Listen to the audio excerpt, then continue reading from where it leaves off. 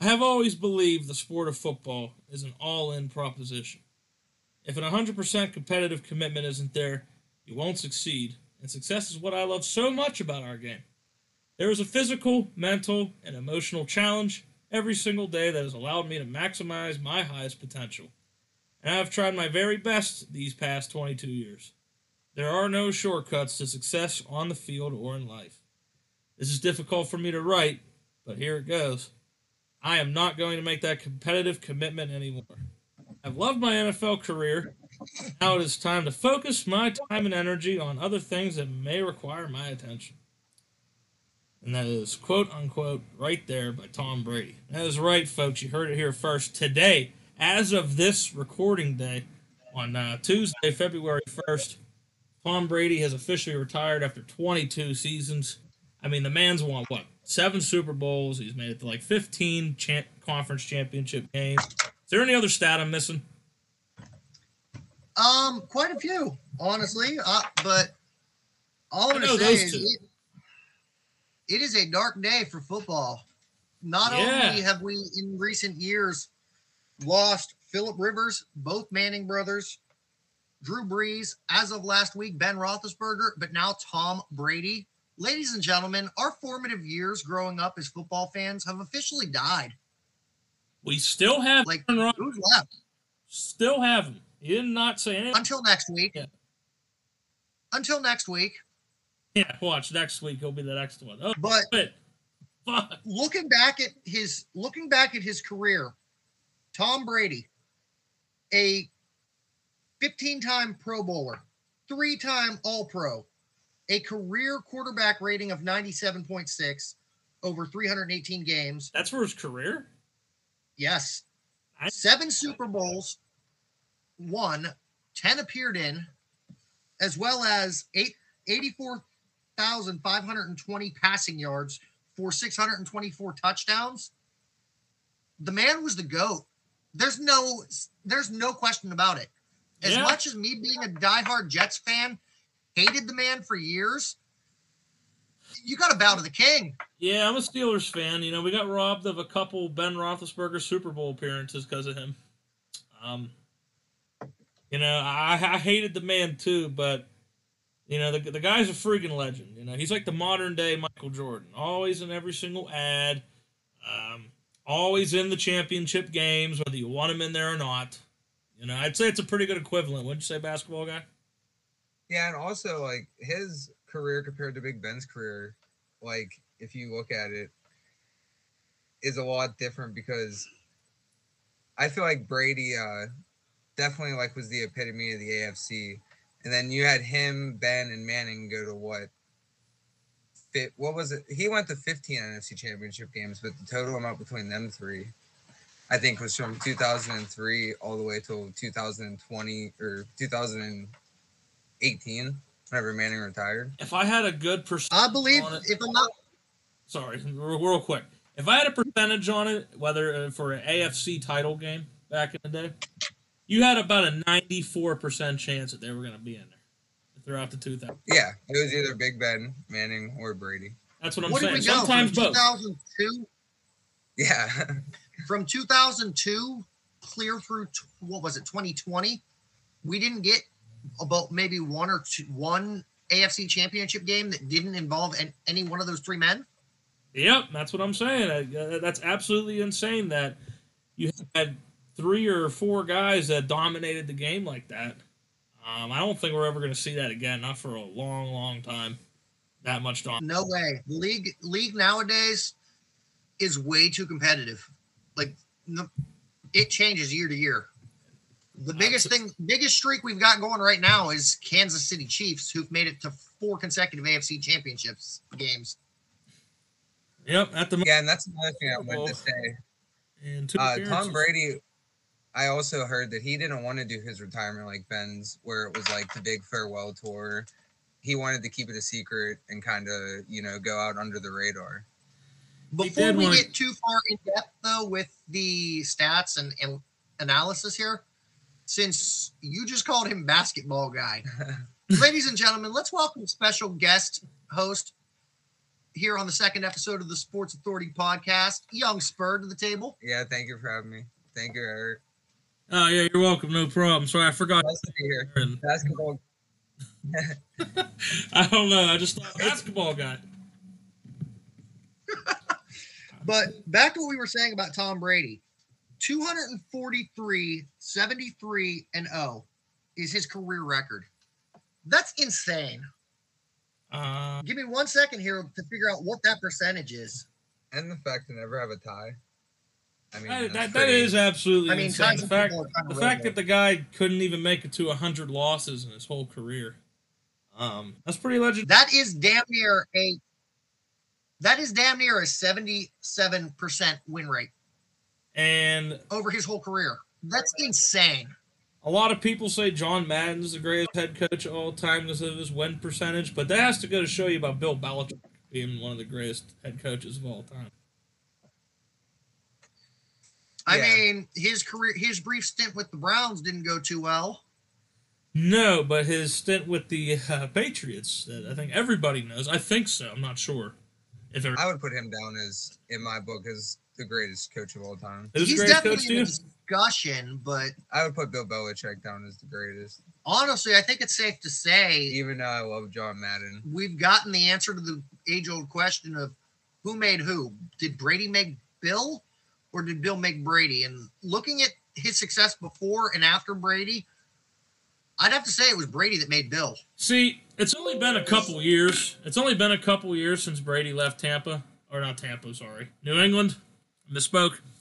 It's only been a couple years. It's only been a couple hours since so I'd say give it about 5 more years before we decide to... yeah, I'm not counting Belichick. But at the moment, the current moment, right here on February 1st, 2022, Brady made Belichick. Now, who knows? Mac Jones could be the second coming of Jesus Christ, for all we know. I don't know. But right now, we got Brady definitely with the debate making Belichick at this current moment in time. We will see. I will agree. I'm still shaking my head after that came out this morning that yes, apparently Adam Schefter was right. I honestly didn't think he was because he's been known to fuck up in the past, but I thought the whole weekend and whatnot that our big topic today was going to be Ben. And same here, but let's talk about Ben. That's another guy. Let's talk about Ben. That's another guy that has, came through for an organization that didn't have a quarterback in like 20-some seasons. Ever since Terry Bradshaw retired in like 81, 82. The guys they went through before Ben, like Bubby Brister, Neil O'Donnell, Cordell Stewart, Tommy Maddox, just to name a few. Good old Tommy Gunn, as us Pittsburghers would call him, Tommy Gunn in act, Tommy Gunslinger. And let me tell you, his arm was like a Tommy gun because you never know what direction that bullet was flying. It was going to go this way. Sometimes it went that But you way. could guarantee that it wasn't going the direction he intended. Well, he was good in his first year as a Steeler, and I don't know what happened. And after that, mediocre. Trent Dilfer of the team. Trent Dilfer is an example. Good team with him, just bad quarterback. That's all. But let's run down Ben's accolades here. A career record of 165, 81, and 1, and that one surprisingly just came this past year. 6 Pro Bowl appearances, 2-time Super Bowl winner, a career quarterback rating of 93.5. That's over the course of 249 games. 64,088 yards for 418 touchdowns. I have to correct you on that one tie. That one tie was against the Browns. Didn't Pittsburgh tie once this year too? With the Lions, but Rudolph was playing quarterback. All right, then I may be mistaken. This might be a listing of his stats from last year, so that I was going But yes, you are right. He does have the tie, but it came back 4 years ago. That's all. You have the tie right, just the timing was wrong on that tie. That's all. I know. It wasn't this year that the Steelers tied, was it? Yeah, it was. Against the Lions. Yeah. We tied 16-16. Yeah. Against so add in this year's stats to everything I left. The winless Lions. That Is Pittsburgh a big team for retiring jersey numbers? We only have, like, do you think the Steelers only have one jersey number retired, and it's Mean Joe Green, 75. They do not believe it. So you don't think Big Ben? Yeah. Okay. I wouldn't think so. Yeah. They don't. I wouldn't. Okay, how do so. I put this? They do honorable, like they don't wear this number because a legend wore it, but they don't officially like really retire it. Except for Joe Green. I don't know why they just for him. 75 is unwearable at all times. Not to take away from his accomplishments over his 18 years in Pittsburgh, but if they haven't even retired Terry Bradshaw's number, I don't think they're retiring Ben's. They won't. Number 7 is going to be on the shelf for like 40 years before we ever see another number 7, though. Yeah, I agree. That's just how it is. Like James Harrison gets cut from the team, and immediately next year there's another number 92. So they don't. Yeah, they did the same with Santonio Holmes, I believe. Yeah, Martavis Bryant a couple years later. Yep. Number 10. Same. Yep. I mean, I actually had a thing where I read that it said Pittsburgh, Bill Coward, and Kevin Colbert, who was football director of operations at the time. Yeah. They had planned to select Arkansas guard Shawn Andrews over Ben Roethlisberger. However, Steelers owner Dan Rooney overrode their decision to select Big Ben, which I thought was pretty cool. I did read a report that Bill Cowher wanted to draft an offensive guard. I didn't see the name. They didn't say. Yeah. But the fact that they wanted to get Shawn Andrews, a guy who was in and out of the league in 4 years. Yeah, that's what I'm saying. I kind of blew my mind. I'm kind of glad, because I'm kind of glad that the Browns decided to pick Kellen Winslow Jr. over Ben. They needed a quarterback. Garcia sucked. I'm sorry. Everyone thought Garcia was the second coming of Jesus for the Browns. That didn't happen, obviously. Thank God for them. Screw the Browns. Yeah, I agree. Which Kellen Winslow? It is what it is. 2004 draft, it was awesome. We got Big Ben.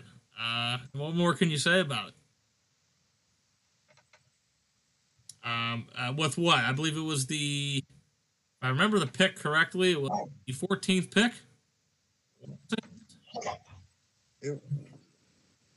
I knew it was middle round. It was middle of the first round pick. I know that much. Which is interesting to me.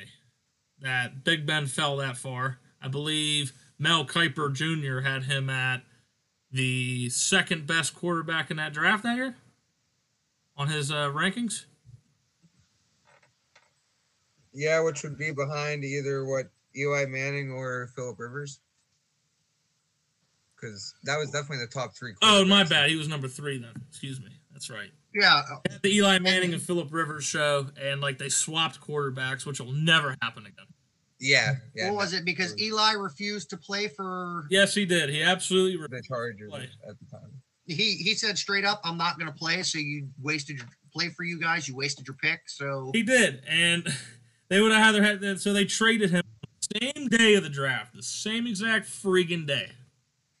And they did it with another rookie quarterback, which is insane. At the same time, I don't think that'll ever happen again. 2 quarterbacks being traded same day on the stage. Not very likely. Which there was those 3 were young, and then it also we started fostering Kyle. Hang on 1 second. Hold that thought. I hear an ad playing. I knew that routine was important for him. Dad, your turn. We started. Okay, we have to edit that out. Hold on a second. 14 minutes. Okay, remember 14 minutes. All right. And we're going to continue. 3, 2, 1, go. You had to go back to your thought. Also, the 1983 draft included John Elway, Jim Kelly, and Dan Marino, which is probably the only other draft before that one that had 3, legendary or to go on to be elite quarterbacks. Well, who were those 3 names? John Elway, Jim Kelly, and Marino. So. Wow, honestly, Jim Kelly was in the same draft as Marino and Elway? You said that was 1983? Yep. Well, then, guys, I don't know if you agree with this one or not, Eric, but put your Pittsburgh bias aside. But I'd have to say 83 was a more impressive quarterback class than 04. Jim didn't make it to 4 Super Bowls straight. Unfortunately, he couldn't win one, right? Yep. John Elway, legend. Big Ben's idol growing up. Dan Marino and Philip Rivers are pretty much comparable with the no Super Bowls. And, I mean... Dan Marino, their stats. Pittsburgh man. Right there, yep. I agree with that. Played for Pitt. Yeah, see? So, yes, I will take that as a good take. 1983 was probably better. For sure. It just sucks that the only one to win Super Bowl rings was Elway instead of having at least 2 out of the 3. But, you know, it is what... I mean, the big factor here, though, with 04 is you got 2 of them that won Super Bowls, and one of them was for a while there, the only man that was able to outplay Tom Brady in a Super Bowl. And not only did he do it once, but he did it 3 years later again. Yep. Thank you, Eli. Oh man. And then we also, can get on the line and we say have to Nick, also thank. We have to also thank Big Dick Nick, another guy we gotta thank too, for beating him in the Super Bowl. I cannot believe you just called him that. He's Big Dick Nick. It's what he is. Your friend will agree. How? Eric, hey, you got the trophy. I question you at times. I really do. You never seen the meme, Big Dick Nick? Why are you thinking about another man's dick? I'm not thinking about another man's dick. The internet is. Obviously you are. You're just saying fucking Foles is a Big Dick Nick. It's a funny name, man. Come on. You gotta get a sense of humor, Joffrey. It's what the ladies call me. Come on now. I mean, we have a 3% female. I have a sense of humor. The difference is my sense of humor is a little bit more refined than a 5-year-old's. Hey, my sense of humor is based on a 7-year-old, so you get it right. Anyway, enough of that talk. Big Ben had a lot of ups and downs in his career, you know. In 2007, he had the motorcycle accident. We all thought it was going to be over. It seemed like that was a year for motorcycle accidents, right? LeVar Arrington, Pittsburgh guy, by the way, had a motorcycle accident that ended his career with the Redskins at the time, they were called. Unfortunately, that linebacker's career came to an end. Well, we all thought Big Ben's career was going to come down with the facial. He broke his facial bones and shit. That is some serious stuff when that happens to you. It's amazing that the guy even came back for the season. I don't know how he did it. I don't even know how he went to 8-8 with that team with that serious injury. I don't know how he did it. But that's when we started calling Big Ben the Iron Man. I will agree because I'm not the biggest Big Ben guy, but as far as like toughest or strongest quarterbacks of all time, he would be up there in the top 3. You gotta think about it. He took such a beating. I'm sorry, you gotta think about it. The guy almost died, and he comes back and somehow still finishes the season 8-8. Yeah, which is just remarkable. Yeah, like it's amazing. And then the next year he went to Super Bowl, the second one. I've never seen anyone ever make such an impressive career just off of their damn size. Their size, how I'm, to be honest, as a Big Ben fan, out of shape he is. Yeah, what I'm saying on that, though, about making such a successful career just because of their size, is think of all the block tackles he managed to pull off and then throw the ball. He had an ability. Because he was too fucking big, too fucking tall, too fucking fat for the defenseman to get him down. That's what I'm saying. He had this uncanny ability to extend plays. Like, you thought, okay, here we go. He's going to be sacked. It's going to be 3rd or 4th and long. Then all of a sudden, he breaks like 2 sacks and he ends up throwing it to Heath Miller. That was his go-to guy in them situations. Heath. Oh, childhood again. Man, that was his go-to guy every single time he had to extend the play. And it worked, too, man. 54 career reception touchdowns to Heath Miller. You know, I mean, that was the man, dude. And I thought Pat Fryer was going to be the next one with Ben, but yeah, they keep trying to fill the Heath Miller void, but I don't think that void will ever be. That's never going to be filled. Now we got Muth, so we'll see what Muth does. You know. Now, correct me if I'm wrong, but I know for a fact he hasn't had one with Mike Tomlin, and I doubt any of them happened before with the couple years he played under Cowher, but Ben never had a losing season. No, he did not. No, and I actually read that Big Ben was 66% playoff percentage and 77% winning season percentage in his career, which is playoff appearance percentage was 66.6%. The last losing season. So for the Steelers. So out of 18 years, he made the playoffs 12. Yeah, which is pretty remarkable. Unfortunately, I would have liked to have seen more Super Bowl appearances, but you know, three of them I guess works for me. And last losing season before Ben came was 6-10 in 2004. So wow. And was that under Tommy Maddox still at the time? Yes. Okay. Tommy Maddox was the starter. And then the start of the 2003 was 6-10. That's right. And the 2004 draft, and then the 2004 season. So, excuse me, I misspoke. The 2003 season, they went 6-10. Correction. But I digress. You know, Tommy Maddox goes in week 2 against the Ravens. He gets his, I believe it was a shoulder injury, couldn't make it back in. Big Ben takes over. I remember hearing Big Ben talking about it. He said, "Man, I thought I was only going to be out there for a couple series." He's like, "I think I'm out here for the rest of the season," and he was right. And if I'm not mistaken, Pittsburgh. I'm going to correct what I said last week, but if I'm not mistaken, Pittsburgh turned around and went 15-1 that year. Yes. Started the season 1-1. He came in, went 14-0. Rookie of the year. And we made it how far into the playoffs? Is that the year that they lost to David? They went to the AFC title game against Tom Brady. First appearance ever against each other. And they played each other earlier in the year, and Ben destroyed them. So they do say that winning twice against the same team is one of the hardest feats in football. It is. A single season. You know, he was that close in that AFC title game too, in 2004. So close. But next year they redeemed themselves and actually won the Super Bowl. So all good there.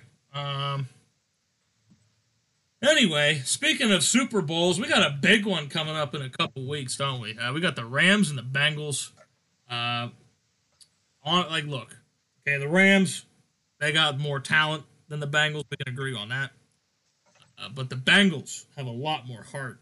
And I think, to me, in the NFL, heart wins you more games than any talent. It's all about who wins more, and I think the Bengals won it more. As far as heart, I'm with the Bengals. As far as my head, I'm with the Rams. I think the match could go either way. LA definitely has the better passing game. I mean, Matt Stafford does make a lot of stupid decisions in the red zone with the football. Yep. Keep that in mind. That pick. Yep, that interception really. I'm talking about all season. Forget that pick last year. Yeah, all year. All season. His red zone passer rating blows. I hate to say it, but it blows. So that's why I have to pick Joe Burrow. I think he's more calm, cool, and collected. That's why they call him Cool Joe in the first place. I will go on record in saying Joe Burrow's going to be the next Big Ben. The way he extends plays like him. Joe Burrow's our next Ben Roethlisberger for the next 20 seasons. Write it down. I don't know. I think Joe might actually surpass him. He might even be better than Ben. But in regards to extending plays, he definitely has that characteristic of Ben. Is extending plays when he's about to get sacked. And think about it. Okay, this is my division rival I am talking about. When you say put your Steelers bias aside, I am putting that bias aside. I love this guy. I do. I love this guy. I'm a huge fan of Joe Burrow. Okay? Joe Burrow. I love him. I will buy his jersey if I could right now. Burrow's definitely impressed me, but I've definitely got a soft spot in my heart for the underdog. Matt Stafford, you thought he'd never have a chance. Spent his whole career in Detroit, who have given him absolutely jack shit since Megatron. And even then, they didn't really have a full team. It was just the two of them. To turn around, get traded to the Rams, and now he's Super Bowl bound. I'm proud of Stafford, too. I am. Stafford's had a hell of a career. He's had the tied for fifth most fourth quarter comebacks of any quarterback in NFL history, tied with Johnny Unitas. We discussed this last week. Yeah, and he did a majority of the Lions. That says something. Yeah. Like, not to mention the insane chemistry he gained with Cooper Kupp this year. Uh-huh. That's going to be a tandem to be watched in 2 weeks here. Cooper Kupp, the first ever triple crown winner of receiving, receptions, receiving yards, and reception touchdowns. And I also saw that he broke Michael Irvin's record for 1,300-yard receiving games this year. Oh, no, that's scrimmage yards. He came up just short. Oh, it was scrimmage yards? He was 15 yards short of breaking the single-season receiving record. Yes, he was 15 yards short of that, but for scrimmage yards, he surpassed Michael Irvin. He has the most scrimmage yards in the season by a receiver. So that's right. Yeah, 13 yards. Both rushing plus receiving. Going back to Joe Burrow, I saw that no quarterback ever has won the Heisman, the national championship, and the Super Bowl. So he has a chance to be the first guy to do it. Can you imagine that? This record-breaking year this year we have seen with he also Brady all-time in passing yards, right? We got Big Ben going top 5 in passing yards. We have Big Ben. I think there was another record Big Ben broke it for team-wise. I think it was touchdowns or something. I can't remember. There's something huge about that. Just everywhere around the NFL, there's records being broken left and right. It's insane. So, let's just get the record down now. Who do you guys think takes it in 2 weeks? In 2 weeks, the Bengals are going to take it. And I even have a score of what I think they're going to do. I'm going Bengals. The Bengals are going to win this game 24-20. I'm going to go Bengals 30-24. All right, apparently I'm the odd man out again, which has worked out for me well so far. If you remember last week, I was the only one that said it was going to be Cincy even making the Super Bowl. And now you've got them pegged to win it after you picked Kansas last week. Yeah, I got them pegged to win it just because this team's got heart. I've never seen another team play so damn hard and won it so much more than a fucking team that act like they've been there before. Actually, even better, Sunday night during that game, at halftime, I do remember getting a text message from you, Eric, saying, bad take picking the Bengals. They're getting their asses kicked. And I did. And I replied with, it's far from over. And guess who was right? You were right. I will give you that. But guess what? I'm glad I'm right. Because you know what? That means Jackson and Brittany get to sit at home and be humble little fucks that they should be. Because, I can't stand those two, Jackson and Brittany. I hate them. And I'm so glad that they got put in their damn place last week. Well, I'm going to see if we can't make magic happen 2 weeks in a row and make you be wrong, because I'm taking the Rams. Cooper Kupp as Super Bowl MVP. Write it down now. Place your bets with Sportsbook, because that's what's going to happen. Okay, well, I'm going to tell you. And I think it's going to be a higher scoring game than you guys have predicted. I think final score 42-35. Oh, wow. It's going to be a high scoring game, huh? Well, I'll tell you this right now. Okay, I know I'm not going to be wrong because I am team black and the orange all the way. All I got to say is Hooday! That's Sunday, baby. I'm riding with Joe Burr. Joe Burr, baby. That's who I'm riding with. That's my dude right there. Since I can see you on video right now, Eric, for what you just said, you better take that fucking Steelers hat off. I know, I should. Just for these next couple weeks. I think I might do that. Does that mean I still get to wave around this towel, just a little bit? You better dye it orange. I know a lot of Steelers fans that listen to be very upset at me. But Hooday! As I wave around the towel, since you guys can't see us. All I'm going to say is I'm going to enjoy watching every second of that game, especially when Sean McVay's get-back coach finally lets him go at the end of the game to go celebrate. Yeah, that makes $100,000. Good old get-back coach. Don't you love that? Great position. It's the funniest thing I think I've ever heard. A get-back coach. But But there's our Super Bowl predictions. I don't know. What do you guys think? Well, whenever I look back, also like you got to look at the Titans game where they had 9 sacks on Joe Burrow and they still were able to win, and compare that to. I mean, the Rams aren't going to get 9 sacks, but I feel like the pressure is going to be full send the whole game. I will also mention that Ben Roethlisberger in that Super Bowl against the Cardinals had, I believe, the 29th ranked offensive line. That's what I'm saying. So I feel like you can't just go, oh, Aaron Donald, the pressure. Joe Burrow is going to make it work.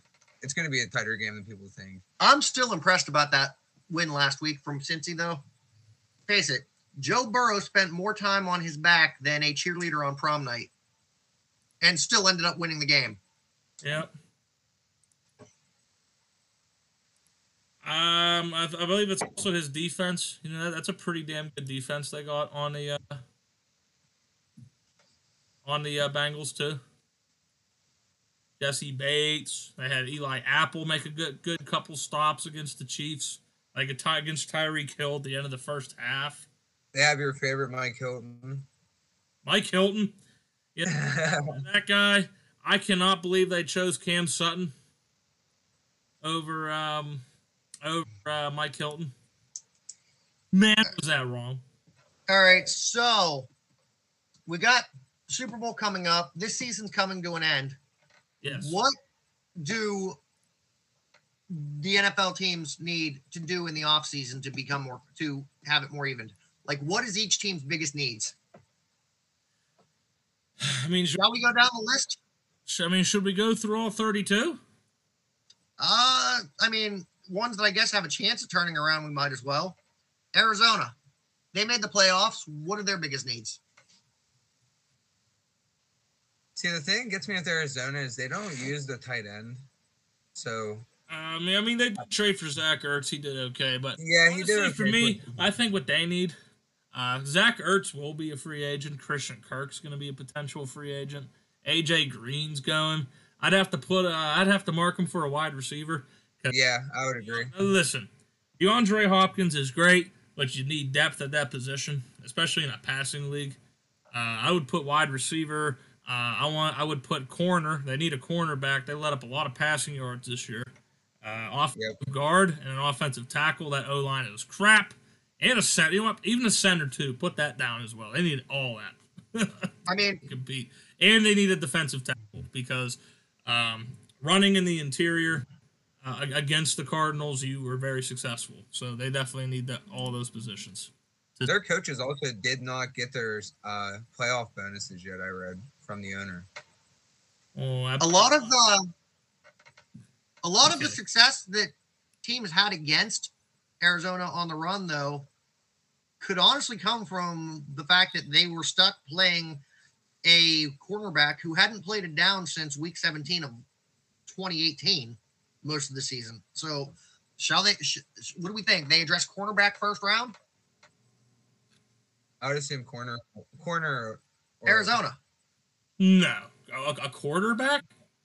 Corner. Not corner. Okay. Corner. I just wanted to make sure and double check.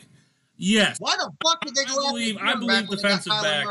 I do believe defensive back is the number one need they need for sure. So, yeah, I would go with corner. In terms of passing yards allowed, yes. All right. How's about – are we going to even bother talking about Atlanta as bad as they were this year? They need a quarterback. Nothing against Matt Ryan, but I think it's time to get rid of – Yes, I would agree. I think he's washed up. Yeah. Another need, I would say, is running back. Yeah, the Cordero Patterson thing worked, but it's not going to work. No, running back. And I think also another thing they need is an edge rusher. Absolutely need an edge rusher. I'm not sure if they run a 3-4 or a 4-3, but whatever it is, they need a really good pass rushing defensive end or outside linebacker. No doubt. It still amazes me how their defense was so good when they faced the Patriots in the Super Bowl, and then since then has just honestly the defense that year wasn't even that good either. I think they ranked 20th in defense, team defense that year. Yeah, it was that offense with Julio Jones and I wasn't great Tevin Coleman, I would assume. I was about to say Roddy White. Todd Gurley maybe when he left the Rams. All right, my take for Atlanta. I think they've got potential, but they need to improve both lines, offense and defense. I think they're going to draft an edge rusher. They have the 29th ranked tandem of guards and centers in the league this year. So, offensive line, maybe defensive line on the later rounds. I think they're drafting an edge rusher. First round. Because Dante Fowler Jr. is leaving. And that's a big gap on that defensive line. So, yeah. Replace that immediately if you're not going to re-sign him. All right.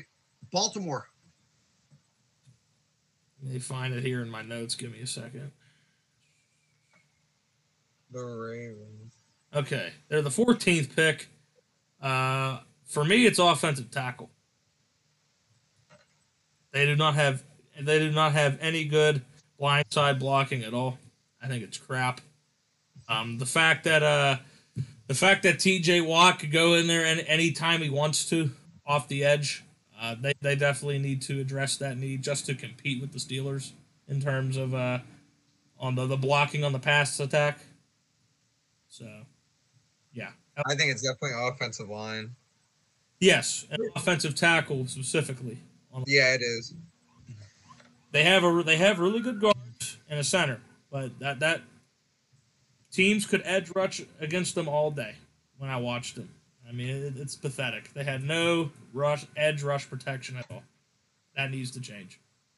So far, we've not agreed at all because I'm going to say their biggest need this offseason is a safety. Chuck Clark has been the only one showing any life on their safety core. See, he's done all right, but he's not a star. For defense, I think their biggest need is a linebacker, really. They need to be able to contain, they need a fast linebacker that's able to contain QB scrambles. That's what I think Buffalo? Let's see, Buffalo. Let me look here. What I got. See, Buffalo, the only thing that gets me is running back. I'm not very big on Zach Moss or Singletary. I mean, I think they're both average, but I don't think they're long-term solutions for Buffalo. I feel like that's why Josh Allen runs the ball as much as he does. That's up there. I mean, it works, but the only offensive position I have him for, that's the number 2 need for me, is offensive guard. Other than that, I think they're fine. But the first team need for me is a corner. I think they need their biggest thing is the interior defensive line. Yes, that's also another need I have. That's number 4 for me. They did well with Ed Oliver this year, but you've got 2 people that make their line. Harrison Phillips and Vernon Butler both heading to free agency. So they're probably not going to be able to re-sign both of them. No, and that's trending it all over. And it also doesn't help that one of their edge rushers, Jerry Hughes, is going on the free agent block, too, if they don't give him a deal here soon. That doesn't help. All right, I think we might have the first team that we all agree on. And Mario Addison. Can't forget him either. He's going on the free agent block. Let's see. Let's go with a team with a top 10 pick here. I know we did the Falcons. Oh, well, I've just been going down the list alphabetically. How about we go with your Jets? Now, we'll get to them. Okay. I've been going alphabetically, so let's keep with that.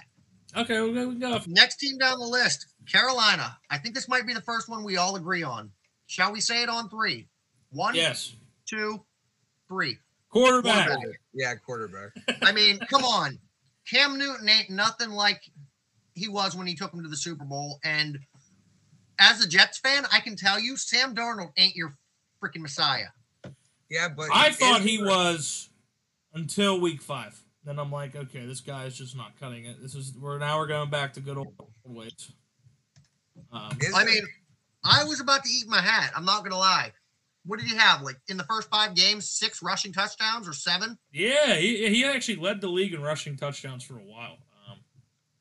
That's why I thought he was the second coming of Jesus there for Carolina, but turns out. And then he got hurt, came back, and was the same old Sam Darnold that the New York Jets love and hate.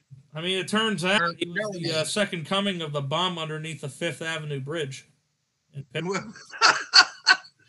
Is there a quarterback in the draft you're going to find, though? the solution? I don't think you pick a quarterback 6th overall this year. That's what I mean. That's how I. This is not a good class to do that. I would wait if I was the Panthers. For their needs, I would draft an offensive tackle or offensive guard. And just deal with Sam really for another year. Up there. Deal with Sam or wait and get somebody late. I mean, I would wait till the 2nd round to get a quarterback. If I'm the Panthers, this is not the class to do it. It's just a waste of a pick.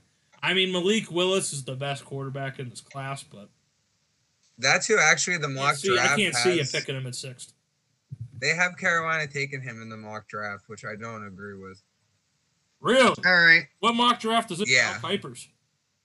This was the I always go off Walter Payton football, which might be a little bit early, but I only trust one. See, that's the thing. You know, like, we didn't see the Senior Bowl, but there's only one mock draft I trust, and that's Mel Kiper. But that's another story. And most of his takes are good, but don't get me wrong, he's wrong too. But he's a human being. Of course, he's going to be wrong. We're wrong about some things. I was wrong about the Bengals getting blown out. So, whatever. It happens. All right. Chicago? The Bears. They are... Well, here's the thing. Bears traded their 1st-round pick. They don't have a 1st-round pick. So... We're not talking about 1st round, though. We're talking about overall what's the team's biggest needs to address. Yeah. See, that's the thing, right? That's kind of screws them with how bad they were this year. The Giants have their pick. But if I had to say what they need, it would have to be offensive tackle and wide receiver. They do not have any weapons for Justin Fields to throw to. I think that's a huge... All you have is Mooney, and is Allen Robinson a free agent? He will be a free agent. That's why you need to get a wide receiver or an offensive tackle immediately. Draft tackle, sign wide receiver. I definitely agree with you on offensive line because Justin Fields was the 2nd highest pressure percentage in the league. Like, he dealt with more blitzes than any other quarterback. That's what I'm saying, and here's why, okay? Because, like, I have the Bears, their top 3 needs I have are offensive tackle, wide receiver, and center. That offense just needs redone. I mean, I like Justin Fields. You know, I think you can build a team around him. I'm a huge fan of his, but you got to revamp that offensive line and give him some weapons to throw at. You know what I mean? I think if you do that, you know, we're set for the Bears. All right, next team on the list. I think we'll all agree on this one, especially since we were already talking about how much time he spent on his back this weekend. Cincinnati needs to work on their offensive line. Their defense is solid. They've got the receivers. They've got the running back. Yeah. They've got the quarterback. Their biggest fuck up is on their offensive line. Not being able to protect Joe. Yes, I have exactly offensive guard being the number 1 position they need. I have offensive tackle being the number 2 position they need. And number 3, I actually have cornerback. There's a reason for that. Other than the lucky tackle that Eli Apple had, they have a lot of corners that can't tackle well. And I feel like you need to be able to make the first tackle and not get broken every single time you go for the first hit. There's been a lot of extra yards that the Bengals have let up, and that's why they went 10-7 in the first place, going on a losing skid, I think, halfway through the season. They definitely need better defensive backs, but for the most part, I think linebacker. I think they need some linebacker help too.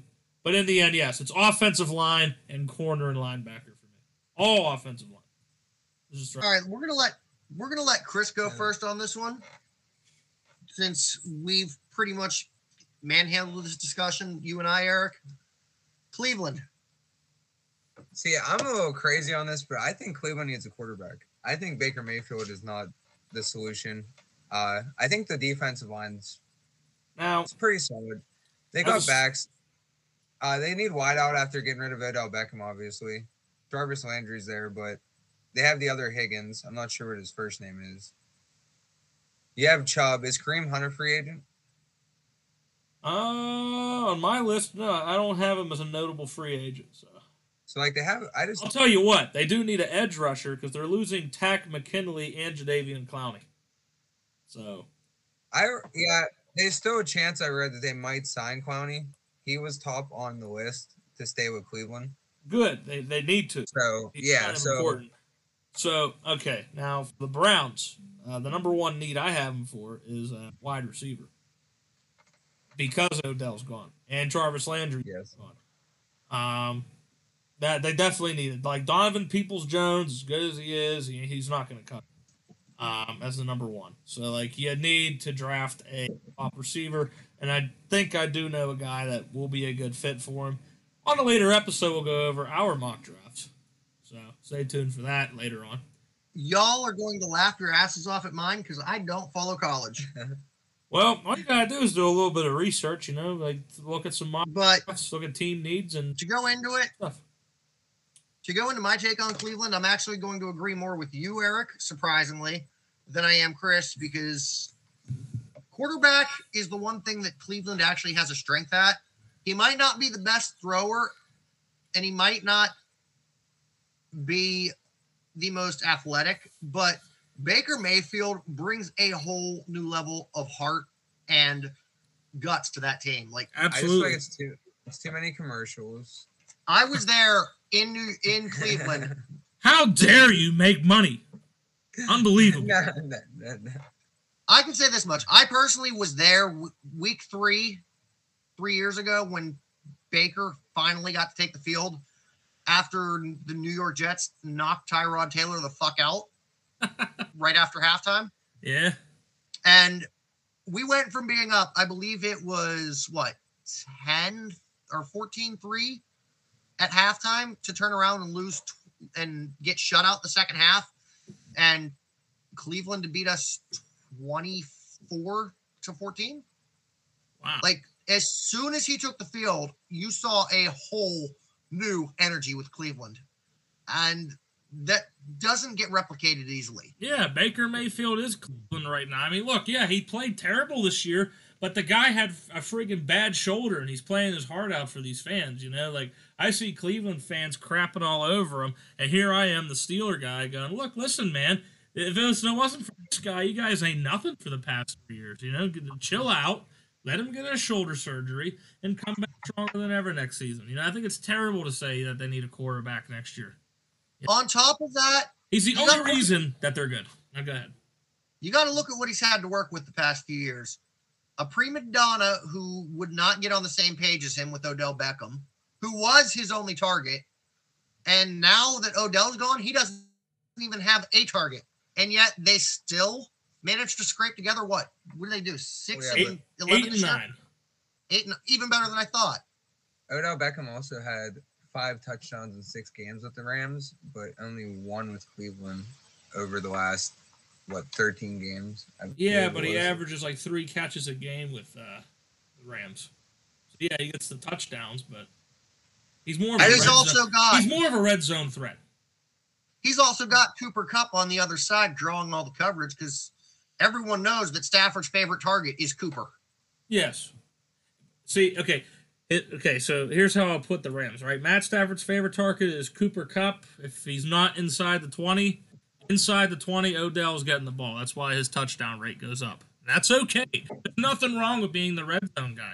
It just means you get a lot of touchdowns but very little yards, and that's okay. I'm okay with that trade if I'm a player. You get more money there, Yeah, I just feel like what was going wrong in Cleveland for them not to be able to utilize them, how the Rams are in the red zone. I'm going to say it was ego. It is ego. Odell's been in the league longer than Baker, and he's played with better quarterbacks than Baker. Face it, he had Eli fucking Manning, who I agree. A lot of people will argue with me on this one, but I gotta say, over the past 10 years, Eli was definitely considered elite level until the last 2 or 3 years of his career. Eli Manning didn't get the good old, hey, it's my last hoorah as a starting quarterback. They said, Daniel Jones, go in. Eli, fuck you. The rest of the season. That's how it happened. Unfortunately, because honestly, but I'll say for a number of years, Eli was one of my favorites to watch. Yeah? Mine too. At times, I enjoyed watching him play more than I did his brother. I was a huge Peyton Manning guy growing up. Matter of fact, I have the Peyton Manning jersey over there. So I also feel like Eli handled the whole Daniel Jones thing a lot better than other quarterbacks like Aaron Rodgers with Jordan Love. I think Eli knew it was his time. Yeah, like he understood it. Like, all right, here's going to be humble. a tough one to address because they really don't have that many areas where they're lacking. What? But what can Dallas do to make themselves better next year? Because on probably, paper, they've got the best offense in the league. Okay, I could tell you right now, that defense needs serious help. That offense was great, but the amount of passes they let up and rushing yards, to me, the rushing yards is a problem. Defensive tackle. The 100% is their number one need. They need a D tackle, 24th pick. If you want to know the second one, it's the edge rushing. Number 3 is linebacker. Number 4 is safety. And for me, the 5th need is tight end. There you go. Basically, all 4 levels of defense, all 3 levels of defense, and the tight end. That's so you're not big on Dalton Schultz, or you think? I'm not big on Dalton Schultz. He's a free agent coming up. I don't think they're signing him. So you need to draft a tight end in a later round. To me, the most important need's a defensive tackle. If you can get it, if you think you can reach for a defensive tackle, go ahead. I'm not a scout, but if I was at this 24th pick, I'd go with an edge rusher in this pick. Then. When it comes to Dallas, does Jerry Jones have any say in the draft, or how does their draft go? He is basically the owner, the general manager, the interim head coach. That's pretty much how Jerry Jones runs. Interim head coach. But he is. I swear to God, he's the head coach, but like Mike McCarthy, like the fucking how do I put it? I don't know, man. You know how like the Queen of England's like the face of the country? Well, that's like he's like the face of the Cowboys, but like really Jerry Jones is calling the shots on what plays they run. So like that's how he does it. Like Jerry Jones is an absolute control freak. So I know he's in charge of the draft. I say he's going to draft an edge rusher. He loves edge rushers. Loves sack artists. He's going to go there. I mean, I would say in the same vein of what you did, linebacker. Well, they're losing Leighton Vander Esch. That's why I put linebacker. Yeah, which is... They're losing Randy Gregory. That's why they need an edge rusher. So... And all we need... They're losing a Pro Bowl lineman and Connor Williams. It's not looking good. Get him up. We need to find that man a friend to sit up there in the box and watch games with him, because if you watch the broadcast, anytime they show him up in his box, how he's always leaning over, watching the freaking field, like looking down his nose at the field. I swear to God, we need to get him another grumpy old man to be his friend up in the box, because there you go, Statler and Waldorf. Yeah, I mean, he does look so miserable up there.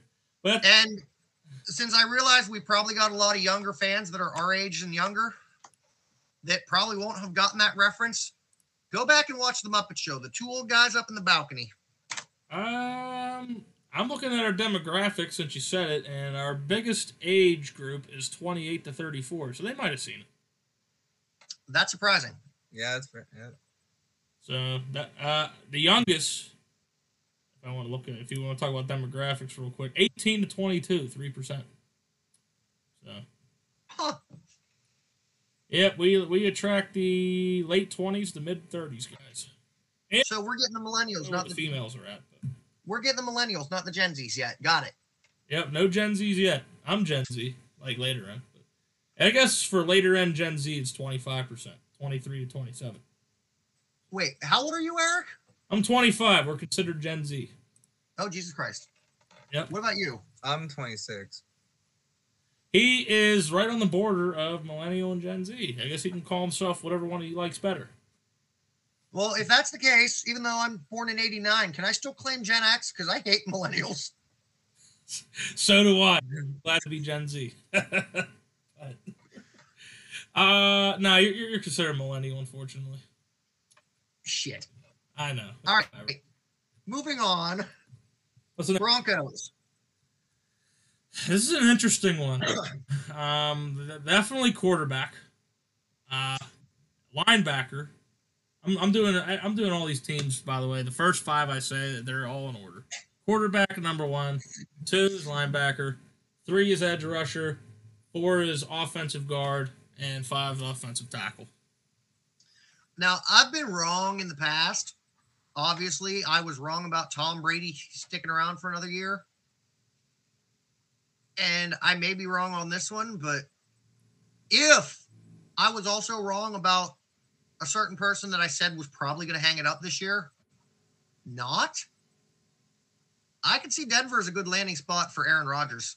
I thought you would say that, but I think it's highly unlikely, and I think knowing the way John Elway runs his team, it seems like of late Denver's been where great quarterbacks go to die. I mean, Peyton Manning won a Super Bowl in his last year. After Peyton Manning, they brought in who? Joe Flacco? Oh God. Yeah. They paid Brock Osweiler, right? All that money. Oh my God. Yeah. But we said great quarterbacks. Yeah.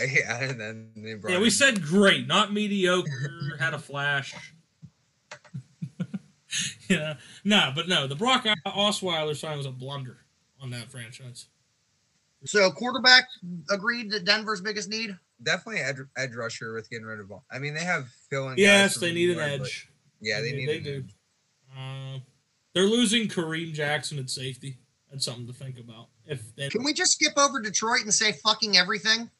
Well, I do. I don't think they need running my top back. 5. I think they're obvious. Number 1's wide receiver. Number 2's corner. For me, number 3 is offensive guard, linebacker, and then D tackle. That's what I got. You're not going to say an upgraded quarterback? I'm sorry, Jared Goff. But you know why? I mean, yeah, the team needs quarterback, but for the draft, you do not want to draft a quarterback second this year. It's not going to happen. And they're also stuck with Jared Goff's salary. You go ahead and do that. They're not going to get rid of it, so they're kind of stuck with Goff. Yeah, I'd say the money that they have to pay him to cut him. Yeah, they're stuck. That's why I did that. I would say their best move for Jared Goff, move him to running back. Just move him to the USFL this spring. Fuck it. He's got wheels. He ain't got no arm, but he's got good legs. Let him run the fucking thing. I don't think you heard me. I said, just trade him to the USFL. Get rid of him. They could trade him to maybe Pittsburgh. Hey, I've heard Dwayne's looking for people because the XFL relaunches in spring of 23. Oh, well, I mean, we got the USFL launching this year in April. That's going to be fun. And the Rock's relaunching XFL next year now. You know what I said? You know what I said, honestly, about this? Let's have this little side conversation real quick. You know what I said? I said, why don't the XFL and USFL merge and, they have a big championship game like the NFL and AFL did? And whoever wins their championship game plays the weakest team in the NFL. And if they win, they trade places? Yes. Okay, I didn't mention that last part, but that sounds pretty cool. Yeah, that does sound pretty cool. And then that team goes to the USFL. How many heads would roll if the Steelers would happen to be in that situation and lose? I don't think that'll ever happen. I think the last time they had last place finish was in the 60s. But I don't know. You never know. But bye Jets. I think it's highly unlikely right now. That, and I think the Roonies would piss themselves if that happened. So, I mean, there are no good Roonies anymore, though. Dan passed away a couple years ago. The Chief's been gone for decades, and the current schmuck. The best thing Art Jr. could ever do for the Steelers, for them to actually have a shot, is to either die, sell, or hand the team down. Well, we know that doesn't happen. They usually just fucking die before they let up ownership. Usually. There was only no, not necessarily. I believe the one owner in 88 died. They won't sell. Art Sr. died. So we know they're not going to sell. Hell no. And I hope we don't have to wait till he dies. But both the Chief and Dan did pass the team down when their time was up. Although there's one owner who we probably wish would croak in Pittsburgh right now, and that's Robert Kraft on the Pirates. Yeah. That's another story for another day when baseball season comes. If it does. Given that majority ownership of the Penguins just went over to them, can we get Fenway Sports Group to buy the Pirates too, please? No, they own the Red Sox. That is a conflict of interest. Can't own two in the same league. Don't they own the Tampa Bay Lightning as well? I don't think they do. I'm pretty sure they do. Oh, well, that's a story for another day then. We'll fact check that for next week. Like, I'm willing to overlook the fact that LeBron James would be a 2% owner of 2 teams of Pittsburgh if the freaking gets Bob Nutting out of the Pirates and gives them a chance to be competitive, because I'm sick of them sucking. I already hate that LeBron James is partner of the Penguins now. Oh, terrible. Oh. But we're getting off topic. Let's move on. Green Bay, what is their biggest need? I'm going to say receivers, because it's pretty much been the Devontae Adams show, and you don't win with just one good receiver. You don't win championships with just one good receiver. I have their top need as offensive tackle. That would be my secondary. Receiver, offensive tackle, and definitely D tackle. Yeah, D tackle is another one. I have that at number 4. That's a good take. Their corners are. I mean, they have Jaheir Alexander, so I feel like their corners my are. Fifth one. My 5th one would be edge rusher. I did not see them get to the quarterback a lot this year. Yeah, and who is the last great Green Bay edge rusher? I mean, he was a defensive tackle, but B.J. Raji. That's I was trying to think of his name. That's who it was. B.J. Raji was a defensive tackle, but also had great pass rushing prowess too, along with stopping the run. So he was like a dual threat on defense in terms of whatever came at him, he figured out a way. He also had that infamous pick 6 in the one playoff game. That was hilarious. Watching a big fat 350-pounder run down the field for a touchdown. All right. So since we already agreed that we're not going to just say every fucking thing. The next team I'm going to say quarterback is the biggest need on. Houston Texans. Face it, Deshaun Watson refuses to play for them, will not suit up in a Houston Texans uniform again. He's already gone on record saying it. Davis Mills it completely sucked this year. Like, he went above what was expected of him, but still not any sign of being an elite quarterback or one that's going to win you to your way to the playoffs. And Tyrod Taylor's done at the end of this year. He's moving his contract's up and he's going into free agency. So they need I was going to say Tyrod Taylor. He ain't coming back. They need to address who's going to be calling their shots on offense. Yeah, but 3rd overall pick's not the pick that I would say trade down and get a quarterback first round. Yeah, I don't think they go quarterback. Pick. I think their whole offense. I don't really like their running backs. Brandon Cooks was good at times this year towards the end of the year, but I mean, there are no offensive linemen. You got 2 running backs going in the free agency that are pretty important. You have David Johnson, Philip Lindsay. All right, so Philip Lindsay actually got traded to Miami before the end of the season. What is your take on this idea? Given that Pittsburgh needs a quarterback, and no matter what, it would still be an upgrade over nobody down in Houston. What do you say about packaging Mason Rudolph and maybe a 1st-round pick for Deshaun Watson if you're Pittsburgh? The Texans are not going to take that. We would have to give up 3 first-rounders just because they value him that high. So yeah. I don't see a trade working because the Texans were originally asking for too high of a price. So I think my prediction for the Steelers, I'm just going to say this one. They are going to pick a quarterback, and they are going to pick not Kenny Pickett. I'm so tired of hearing that. It's not happening. It's unrealistic. I don't see it happening. I hope I'm wrong, but I think they're going to pick Matt Corral out of Ole Miss. That's what I'm thinking. Okay, well, we'll touch more on that when we get to Pittsburgh, but we're still talking Houston now. All right, so if they're going to try trading Deshaun Watson, they need a quarterback. Who do they trade Deshaun to, and who do they try to get back in return? I mean, Pittsburgh's a good choice, like you said there a second ago, but I read that Deshaun Watson came out and said that he wants to go wherever Brian Flores goes. So I don't know if Brian Flores has got a deal yet or even got an interview. He has not. There's actually some controversy regarding Brian Flores here that we'll touch on in a bit. Oh, yeah. That's what I just read before we started this recording. Yeah. Oh, man, that's it. I had already had that read and was planning on mentioning it at some point. But I figure we're addressing team needs now, so we'll hit that later. Right. Okay, what's next?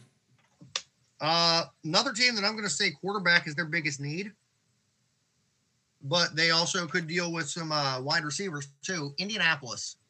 Their offense is pretty much their running back, and that's it. You know what sucks for the Colts too is they don't have a first-round pick. And that's, if I'm not mistaken, their running back is who? Jonathan Taylor, right? Yeah. Yes. Like, he is the whole Indianapolis offense this year, and that does not win you jack. T.Y. Hilton's washed up. So, yeah, I would say... Michael... I wouldn't say their biggest need's a quarterback. Because the Colts were actually pretty okay for the most part. You know, they finished 9-8. I would say their biggest need is a corner. 100%. That's just okay. And then I would say wide receiver. We need to give this guy some weapons to throw to, and tight end. And tight end, yeah. Offensive tackle. He needs a edge protection guy. Whatever side, doesn't matter. And they need an edge rusher. That's my top 5. All right, going the complete opposite direction of what I said about Indy. The next team, I'm going to say it, they need just about everything except for quarterback. Maybe running back. But Jacksonville. Trevor Lawrence, they took him, first overall. So they obviously think the guy's going to be their next leader. But who does he have to freaking work with? There's nobody. And even behind him, DJ Chark, he's pretty. Yeah. Because Chenault, he's pretty underrated. I mean, they have a pretty underrated receiving core. He just needs an offensive tackle and a center. That's my top 2 needs for the Jaguars, and they have that available to them. There's a really good offensive tackle, first overall, they could take. I mean, I'm hearing rumbling that there is one big name that could end up going to Jacksonville to play with Lawrence, especially since Jacksonville's new coach, Byron Leftwich, is projected new coach, because they haven't announced anything official yet, but it's highly expected that Byron Leftwich is going to be named as the new head coach of the Jacksonville Jaguars. And if that's the case, Chris Godwin has a good chance of wanting to end up there. I can see that happening. Yeah. I know this is totally unrelated, but it totally made my franchise mode Madden 22 better when I signed Tyreek Hill out of free agency in year 3. Receivers a need, 100% for him. I would say it's like a number 6 need, 7th need, but it's there. It could use a real number 1 receiver, and I think that receiving set, it would be set. No doubt. Yeah, I do think Chris Godwin would fit in there too well. All right, we got a team coming up that, honestly, based on where they ended up in the postseason this year, is going to be tough to figure out exactly what can be improved on. But Kansas City, they've looked strong. They didn't really make any major mistakes. So what can they possibly do to get better? I would say they made a mistake in not getting 3 points at the end of the first half, but other than that, yeah, I'd say they did okay. That defense was horrible in the first 8 games. I think we would all agree. I don't know what the hell they were doing all year, but after trading for Melvin Ingram on the Steelers, I mean they became a little bit better, and I think it was just enough for them to edge into the playoffs and be first place in the AFC West. So for me, I'd have to say that their number 1 need is corner. A lot of teams need corners this year. Corner is such a weak position anymore. All right. In the NFL. The second would be wide receiver. I think they need a little bit more depth there. Third is edge rushing. You got Melvin Ingram, and I can't remember the other guy. I know Jaron Reed, defensive tackle. He's good. It's number 92. I think that is Jaron Reed. But those just two on a 4-man rush or a 3-man rush. Sometimes they run is not going to cut it. All right. You need some more of that. Then it's linebacker. and then safety. All right, we're going to let young Spur handle this one since it's his team. And then after that, I say with the rest of these team needs, we try to pick up the pace because we've already been going for like an hour and a half. But the Las Vegas Raiders. When it comes to my Raiders, we definitely need wideout. Hunter Renfrow is the only one we have. Tight end's good, running back's good. We need D tackle. We have no corners. Arnett just got in trouble for driving 170, I believe, or something. So their second DUI on the team this year. Second DUI this year, so we lost. But at least this one didn't kill anybody. I'm just saying, Hobbs actually got caught with, I forget what it was, but he got in trouble too. So I would say corner is definitely the top need, D tackle, and wide receiver. I think they're still okay at corner, even after that. For me, it would have to be the number one need is wide receiver for the Raiders. Number two would be offensive guard. I mean, you guys are losing Richie Incognito. Yeah, I feel like sometimes this year he didn't play much this year. No, he didn't. I can't believe he was still on the roster. And yeah. Holy shit, is he even still a good player? And I saw a lot of reports that said he was. So I mean, that's why I put him that's why I put offensive guard. Yeah, I was very surprised to even see him still on the team at the end. And then center. And then I got linebacker at fourth. That's an important team need. And defensive tackle. Would you say that's accurate since you're losing Solomon Thomas? Yeah, we definitely need a D tackle. We have Crosby on the edge, so I mean, you just need something. But you need inside people for. Yeah, we need. And the Dockway was a nice pickup in addition, but they still need help. Linebacker, we haven't had a solid linebacker, and I mean, we traded away. Let's trade Khalil Mack. Yeah, nothing can go wrong. All right, Chargers. Oh man, Chargers. For me, it's defensive tackle. That's the number. Yeah, D tackle. I mean, we're starting to sound like a broken record here, but cornerback. I honestly think they why? Yeah, because they're losing Chris Harris at corner, but corner is such a weak position in the NFL. Can you agree on that? And I'd say their third biggest need, especially since they've got a good quarterback. Obviously, he's the starting quarterback for the AFC in the Pro Bowl this coming weekend. But, I'm drawing a blank on the name right now. Justin Herbert.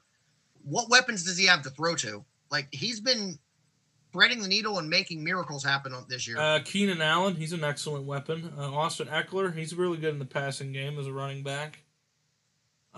Jared Cook's a good tight end. He actually had a lot of weapons to throw to this year.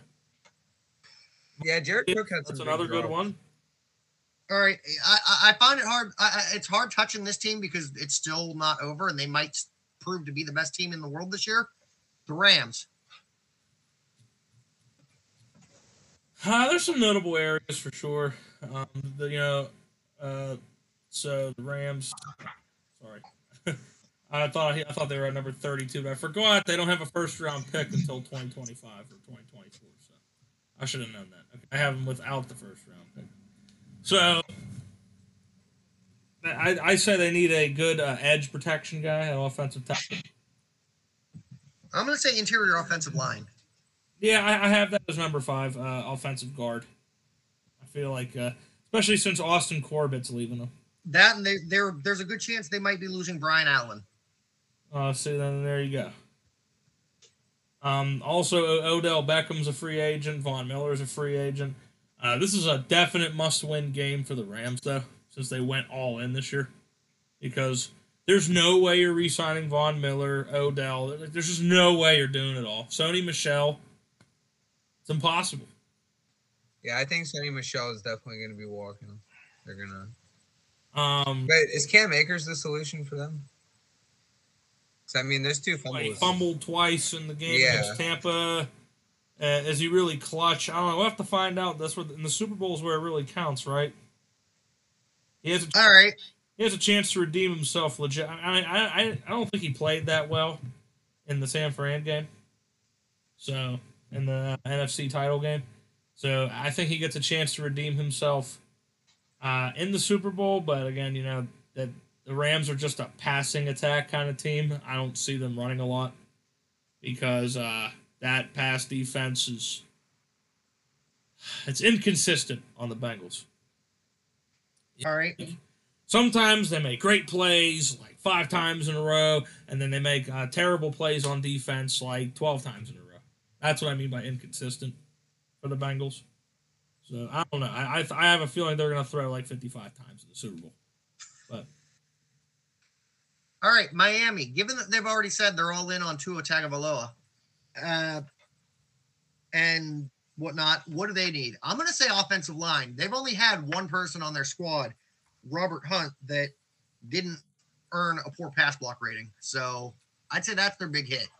Where the hell do I have offensive line? I'm not big on Gesicki. Where do I have the Dolphins at? I don't see him on my... You have Jalen Waddle, but they also need more weapons. Devontae Parker and Will Fuller didn't play much this year. Where the hell did I put the Dolphins? Will Fuller, broke his hand and then never came back. I keep forgetting that he's not even a Texan anymore. Yeah.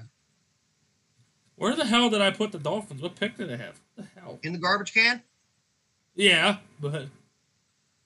Probably in my draft. Probably mid, about 15, 13. I don't have a pick. That's right. The Eagles have 2 picks in a row. As I got the picks from the Colts and Dolphins, 15, 16. That's right. Okay. All right. Okay, so Dolphins. I one for the Dolphins. Oh. Okay. All right, then we'll move on to Minnesota. Oops, I messed up there. This is one team I will say, going with you, I'm going to say the first time tonight, edge. Yes, edge rusher, 100%. I think they were like 31st in sacks. That is horrendous if you want to be a successful team in the NFL. So, yes, they need an edge rusher. No doubt they need to pick an edge rusher. I don't care if the guy's projected to get picked 36th. You need an edge rusher. It needs to happen for the Vikings. So New England. Let's see, New England here. They seem to be pretty happy with Matt Jones. I think New England is definitely wide out, and D-tackle. I have him as a corner. Another team corner because J.C. Jackson's walking, and the fact that what's his name, Stephon Gilmore ain't there. Went to Carolina. Hurt him. They're losing Dante Hightower, Devin McCourty. This defense is going to suck. So I say corner, wide receiver, linebacker, safety, D tackle, just because of edge. Their edge rush is okay. Everything else, though, it needs work. All right. On top of a new head coach, let's see, what do we think the biggest need is for Nola? Saints. Quarterback. 100%. They're losing Taysom Hill and Jameis Winston. You're not going to re-sign them both. One of them's coming back. And quarterback. I say they draft a quarterback first round. And I think that's where Malik Willis would probably get picked. So, the second needs wide receiver, and then corner, tight end, and safety. All in order. All right. I agree. Giants, the same issue they've been having even since Eli was still their quarterback. I'm going to say offensive line. Yeah, they what the hell? Ever since Chris Snead was on the team, and they had a center, I can't remember his name, when Eli Manning was there during the Super Bowl years. There's Sean O'Hara. After those two left, Chris Snead and O'Hara left, and they just have not been the same on the line. So, yeah, offensive guard and center I do have on there, but I only have it on there as 3 and 4. Their most important need to me is a linebacker. 100% an inside linebacker. The linebacker play was horrendous this year. All right. It looks like I take point on this one since it's my team. But I'm going to be honest. Yes, the Jets need wide receivers, but I don't think that's our biggest problem.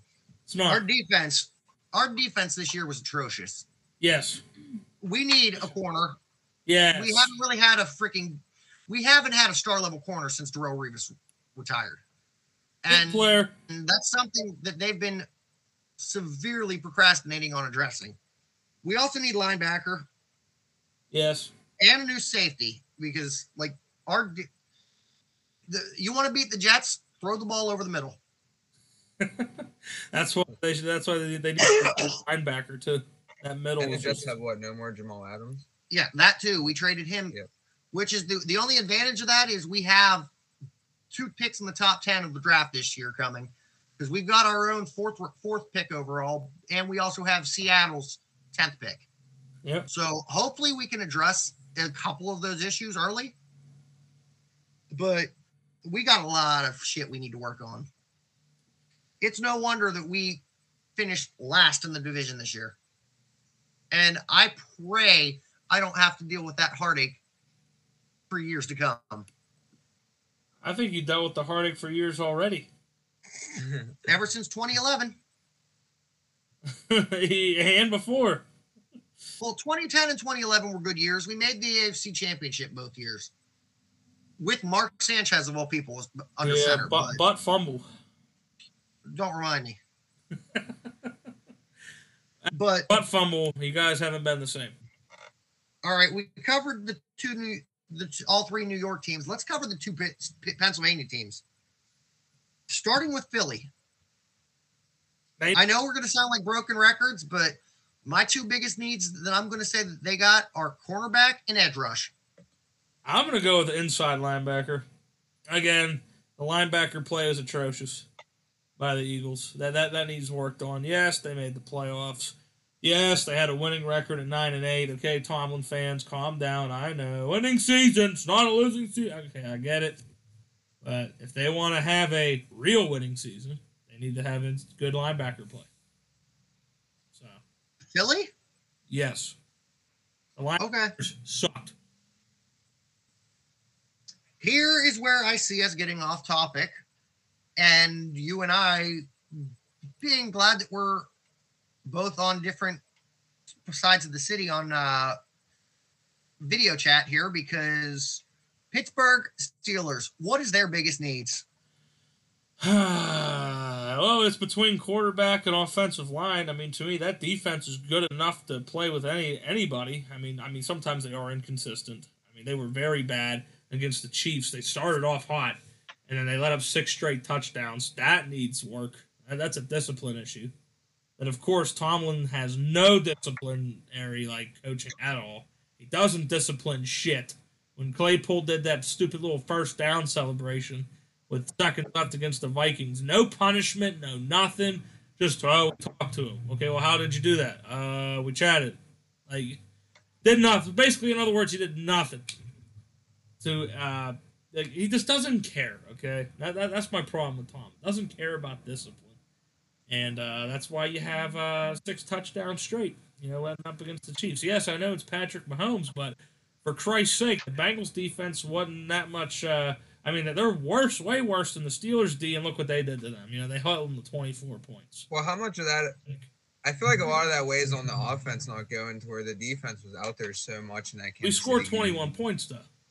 Yeah, but the first half, I just feel like the defense was electric, and then you saw it just get sucked out. Yeah, but the defense, 6 straight punts. The past 4 playoff games, we've let up 40-plus points. That's not going to cut it. No. We need discipline, okay? And for positions for discipline, we have corner and defensive tackle. Those are the 2 positions, I think, on defense that the Steelers need. And for offense, I put my number 1 at quarterback. I mean, I do trust Mason Rudolph as a quarterback if they decide to go that direction. You know what? I'll pull for him. I think he was never given a fair shot, honestly. They kept on going to Doc when he would have one bad game. I thought that was a terrible thing to do because it really messes with a quarterback's confidence. You got to stick with a guy. That's my belief. So that's well, at that time though, Mason Rudolph was the 3rd string. Devlin Hodges was 2nd. So no, Mason Rudolph was backup. And honestly, Mason Rudolph, yeah, he'll win you a few drives. He may even win you a few games, but he's not going to win you any championships. What I find funny is he was a gunslinger in Oklahoma State. We draft him, and what's the one thing we do not let him do? Throw it 80 yards downfield. I think we need to let him do what he does best. In that 2019 season, it was throw short, throw short, throw short, And I hate to say, as much as I love Ben, you couldn't be better than Ben. Like Ben had control of the quarterbacks, how well they were allowed to play. And now he doesn't have any restrictions. Like now we can't be afraid of this quarterback outshining Ben. Our idol. So if they do go in the direction of Mason Rudolph, I'm all for it. If not, they could draft Matt Corral. I think that's where the Steelers are. I think that's what they are going to do. Then my second need is offensive tackle and then offensive guard. That line was atrocious. Other than Kendrick Green, I think they are just as good as Border Patrol down in the southern border in the United States. I don't know about you. Letting everyone through. Once again, Eric trying to get us canceled already after 2 episodes. I didn't say anything about,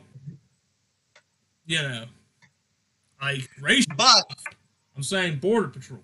Yeah. Can I also point out that we got, for the first time in years, we've got a Steeler fan that is not bitching that the Steelers have yet to address, that is not bitching about the Steelers not having a good cornerback after Shazier.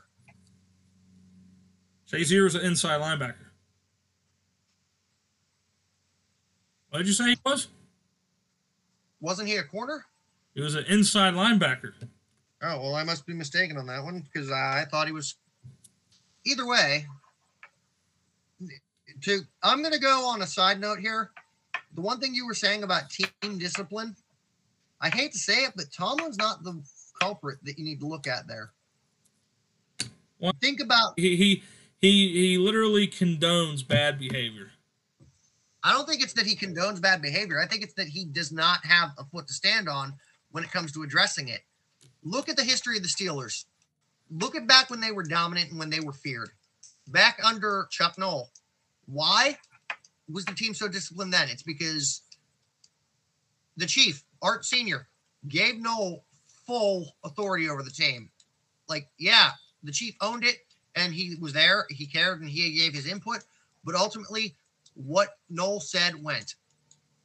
Back in the 90s, the Steelers were one of the most disciplined teams in the league. Why? Because Dan let Cowher do his thing. Everybody on that team knew that what Bill said went, and if Bill was pissed, you were fucked because Dan was going to support Bill no matter what. You don't have that dynamic anymore with Art Jr. He doesn't give a fuck. He leaves Tomlin out to dry when it comes to that shit, and that's why your team is suffering with discipline. Honestly, I think the best thing Art Rooney Jr. could do for the Steelers is hand it down, whether to his son or even better, give it to one of his fucking granddaughters.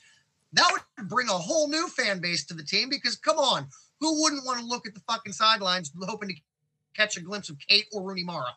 Those two are both hot as fuck, and I'm sorry, I would become a Steelers fan again after I've spent the past how many years hating them? I delivered to Kate. Pizza delivery once. Granddaughter. You lucky bastard. Yeah, it was interesting. I saw the last name Rooney, and then, of course, this is years ago when Dan Rooney was still alive, and I see Dan Rooney, I'm like, oh my God, I love you! Can we also point out, yes, back to Kate and Rooney Mara real quick, though. It may come to a day where we see both of them inheriting football teams. Because, yes, we just acknowledged that Dan Rooney is their grandfather on their mother's side. But think of their last name, Mara. Their paternal grandfather is Jason Mara, owner of the New York Giants. Oh, God. How fucking incredible would it be if both of them inherit teams? Oh, yeah. I just thought of that. Yeah, someone married one of the Giants owners, like family members. That's right. I totally forgot that they're linked together. Now that you mention it, that's hilarious. I always used to love the Giants back when I was. I mean, I would say if that's going to happen, you might as well give Kate the Giants because keeping the name Rooney with the Steelers, you might. Nah, the Rooneys and Steelers are together. Okay, I can't say the Maras. Like, dude, I would hate to be telling my kid. No, that's why I'm saying if that's what happens down the line and they both inherit teams, I hope for Pittsburgh's sake, I hope Kate inherits the Giants because you're gonna Pittsburgh is known for the Rooneys. Well, guess what? Her last name might be Mara, but the other granddaughter still has the name Rooney because that's her first name. Yeah. So instead of saying the Rooneys, it would just be the Rooney. Right. That's a little weird. It's going to be weird saying that. All right. Anyways, I think we've gone off topic enough. Let's talk about San Francisco. Their Cinderella story this year was incredible. The fact that they arguably shouldn't have even been a playoff caliber team, and the fact that they made it to a conference championship. And I think that really sucks is they don't have a first-round pick. That really hurts them. Yeah, they need to address the defense. Not to mention they're not going to have a lot of cap space. No, they're not. Because they like to spend. Man, I am so jealous. I wish the Steelers liked to spend. But and the deal with Garoppolo, is Garoppolo leaving or is Garoppolo staying? He's not a free agent. It's going to be interesting what they want to do with him. They're going to cut him. They're going to trade him. I mean, this offseason is going to be interesting for the 49ers. Do they go with Trey Lance or do they stick with Jimmy G? It's a tough choice, and this was a weird situation I was thinking of. But what if Jimmy G ended up in Tampa Bay? I mean, not that saying it would happen, but it was just a thought that I had. What, for Brady's heir apparent in New England to actually become his heir down in Tampa? Yep. That would be poetic justice. It's the only way I see Gronkowski maybe considering not retiring after Brady. No. He is a Brady guy 100%. I don't care who you put there. So you think he's retired? You think he's retired? Yeah, I don't see Rob coming back. I don't care who.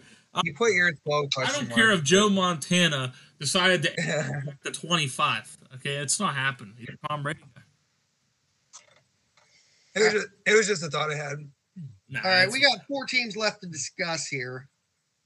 Let's try and knock these out of the way. Corner's the most important need. Go ahead. There you go. Wanted to say. What'd you say? I said corner is the most important need for the 49ers. Yeah, for sure. Since Richard Sherman. All right, we got 4 more teams left to hit, so we should be able to polish this off quick and move on to I'm just going to say the positions that's needed. I'm not going to go into depth. Yeah, because there's not really any. There's only one team that's worth mentioning, but so Seattle. Got to find them. I can't remember what pick they are. They don't have a first round pick because the Jets have it. That's right. Okay, so I got to go under my team without a first pick then. But I'd say overall their biggest needs are either freaking deep defense or offensive line. Yeah. I was gonna say they need offensive line and a corner. Corner, edge, center, offensive tackle. I think they'd be all right. Yes, I agree with that. And to put freaking Russell Wilson back in a good mood. I think he's a free agent after this year. Well, then they might need to address quarterback. Actually, no, he's not. Actually, no, he's not. He might get traded, though. Seattle, wait a minute. We're talking about potential landing spots for Deshaun Watson. Who's to say we don't see Russell Wilson traded 1-for-1 for Deshaun? I think that would be fair for both sides. Yeah, I could see that happening, but it's hard with Russell. I don't know. Everybody's like, I don't know if Seattle would go with a quarterback with baggage like Deshaun Watson. I don't know. I don't think Deshaun Watson will ever play down a football again. Oh no, he'll definitely be traded somewhere in the offseason. It's just a matter of where and who's willing to cough up the dough. Money talks, bullshit walks. A lot of teams were showing interest in him, even with the legal issues, and Houston was demanding too much. I'm sure at some point in the offseason, with how many teams are in desperate need of addressing the quarterback position, somebody's going to take the bait. He also has one of the highest salary caps, though. All right, we got 3 more teams. The biggest one worth mentioning, especially with one retirement already and one that's pending that I'm sure is going to come out any day now, Tampa Bay. They've already lost Brady. Chances are they're losing Chris Godwin. Gronk will probably retire now that Tom's gone. So what are we looking at? Wide receiver? Wide receiver, quarterback. Linebacker, they have Devin White. I don't think that's a problem. You have, Ndamukong Suh and Vita Vea on the D-line. So, I mean, maybe corner. It's hard to say. And Eric's having some temporary technical difficulties, so I'm sure he'll pipe back in with his opinion on this in a moment. But, I mean, who was their backup this year behind Brady? Because see, that's the thing, I couldn't even name them. That's like quarterback might be big on their list now too. Okay, what are we doing? Tampa Bay. Yeah, we've already said wide receiver's a big one, defensive line, possibly quarterback, because neither one of us can even think about think of the name of their backup. I would say running back. They're losing Ronald Jones and Leonard Fournette.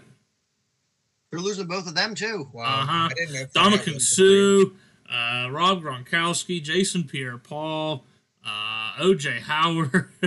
Oh my God, this is But for my top 5 needs, it's now quarterback, running back, defensive tackle, wide receiver, and corner, and possibly tight end.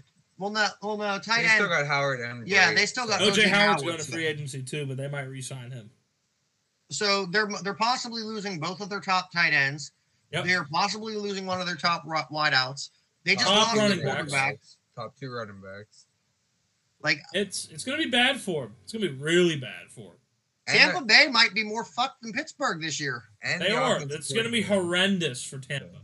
I mean, they went all in this year with those 1-year deals they signed those guys. All right, Tennessee. It's not going to work. The Titans would have to be corner, wide receiver, linebacker, edge rusher, and tight end. Yeah. Tight end for sure. All 3 of their primaries this year, Ferkser, Swaim, and Pruitt are all hitting free agency. And also, there are 2 top linebackers, Rashawn Evans and Jayon Brown. Jayon Brown, I think you say. I can't remember how to pronounce it. Jayon Brown? Jayon Brown? Titans need an edge rusher.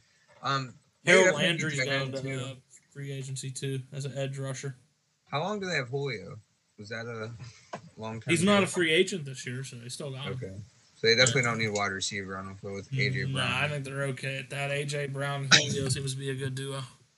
All right, and the last team that's left to discuss on this end, which I'm sorry, I feel bad because I'm realizing how many teams are in desperate need of the one position that this upcoming draft class is apparently dog shit with.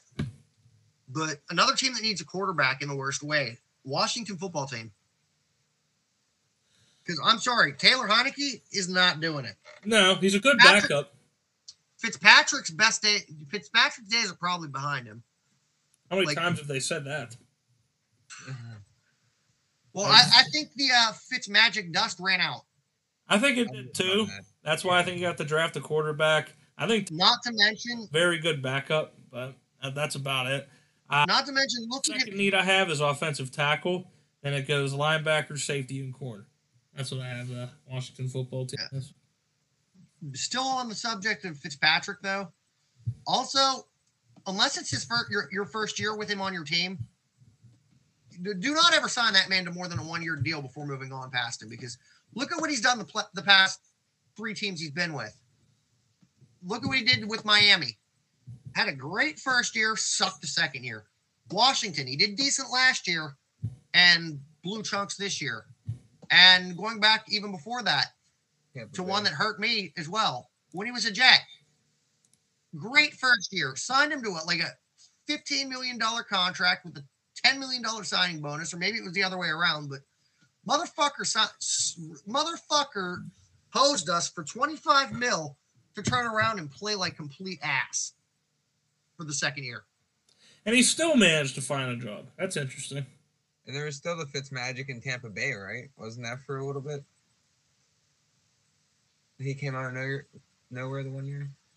That's why we keep saying Fitzmagic. But, or no, it was was it before the Jets or after the Jets? He was actually with Tampa when he did that. The Magic. Yeah, no, he went from the Jets to Miami, from Miami to Tampa, from Tampa to Washington. Yes. When he was with Tampa, Fitzmagic was born. And then to think, as much as he sucks, he turns around and has consistently been able to find jobs. But you got people like Tim Tebow, and even though I'm not the biggest fan of this person, and I don't personally rank him that high or that good of a quarterback. Oh no. You got people like Tim Tebow and Colin Kaepernick that can't get a job. Yes. Don't get me started on Colin Kaepernick. Hey, a lot of people think he's the best thing since sliced bread. I don't. I think he had one good season, played like crap, was a second-string quarterback behind Blaine Gabbert, brings negative media attention to himself, and is surprised he got cut. You're not a starting quarterback, you're a backup. Not to mention when the NFL was trying to give him a chance to come back, he decides to fucking not. Oh, let's change this area. Let's go change the field where I'm gonna fucking scout at, and waste half your guys' time. Let's pick a field that's 3 hours away. And not tell anybody. Not tell anyone until the day of. Oh my God, 3 teams showed up, man. This is racist.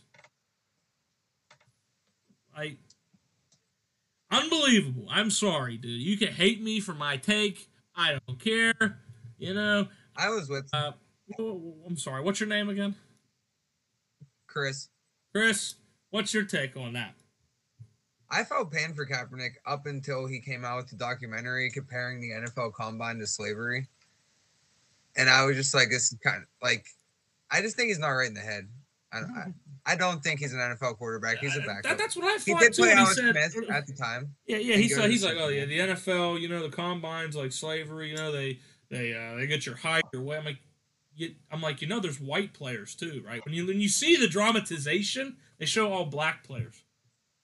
That's what I mean. Yeah, not white guys too, Yeah. Not to mention, you freaking were a backup quarterback at best that got lucky and ended up with starting for a year with an already stacked team. Fucking turn around, you choke in the Super Bowl. You had a lead. You had a lead and then choke in the Super Bowl. Yep. You turn around, you get released because you start a bunch of unnecessary drama with the league. Yeah, and you thought the 49ers were just going to keep you? Like when you're a back to Blaine Gabbert. Blaine. Not like an Aaron Rodgers. You're a backup to Blaine Gabbert. That's pathetic. But then you get released, and instead of accepting the fact that, I wasn't that good of a quarterback compared to the people in the league to begin with, you start going on this tirade that it's because of racism? Are you kidding me? Well, he claimed it was. I'm sorry. He was fighting for injustice. There was injustice, and he had to deal.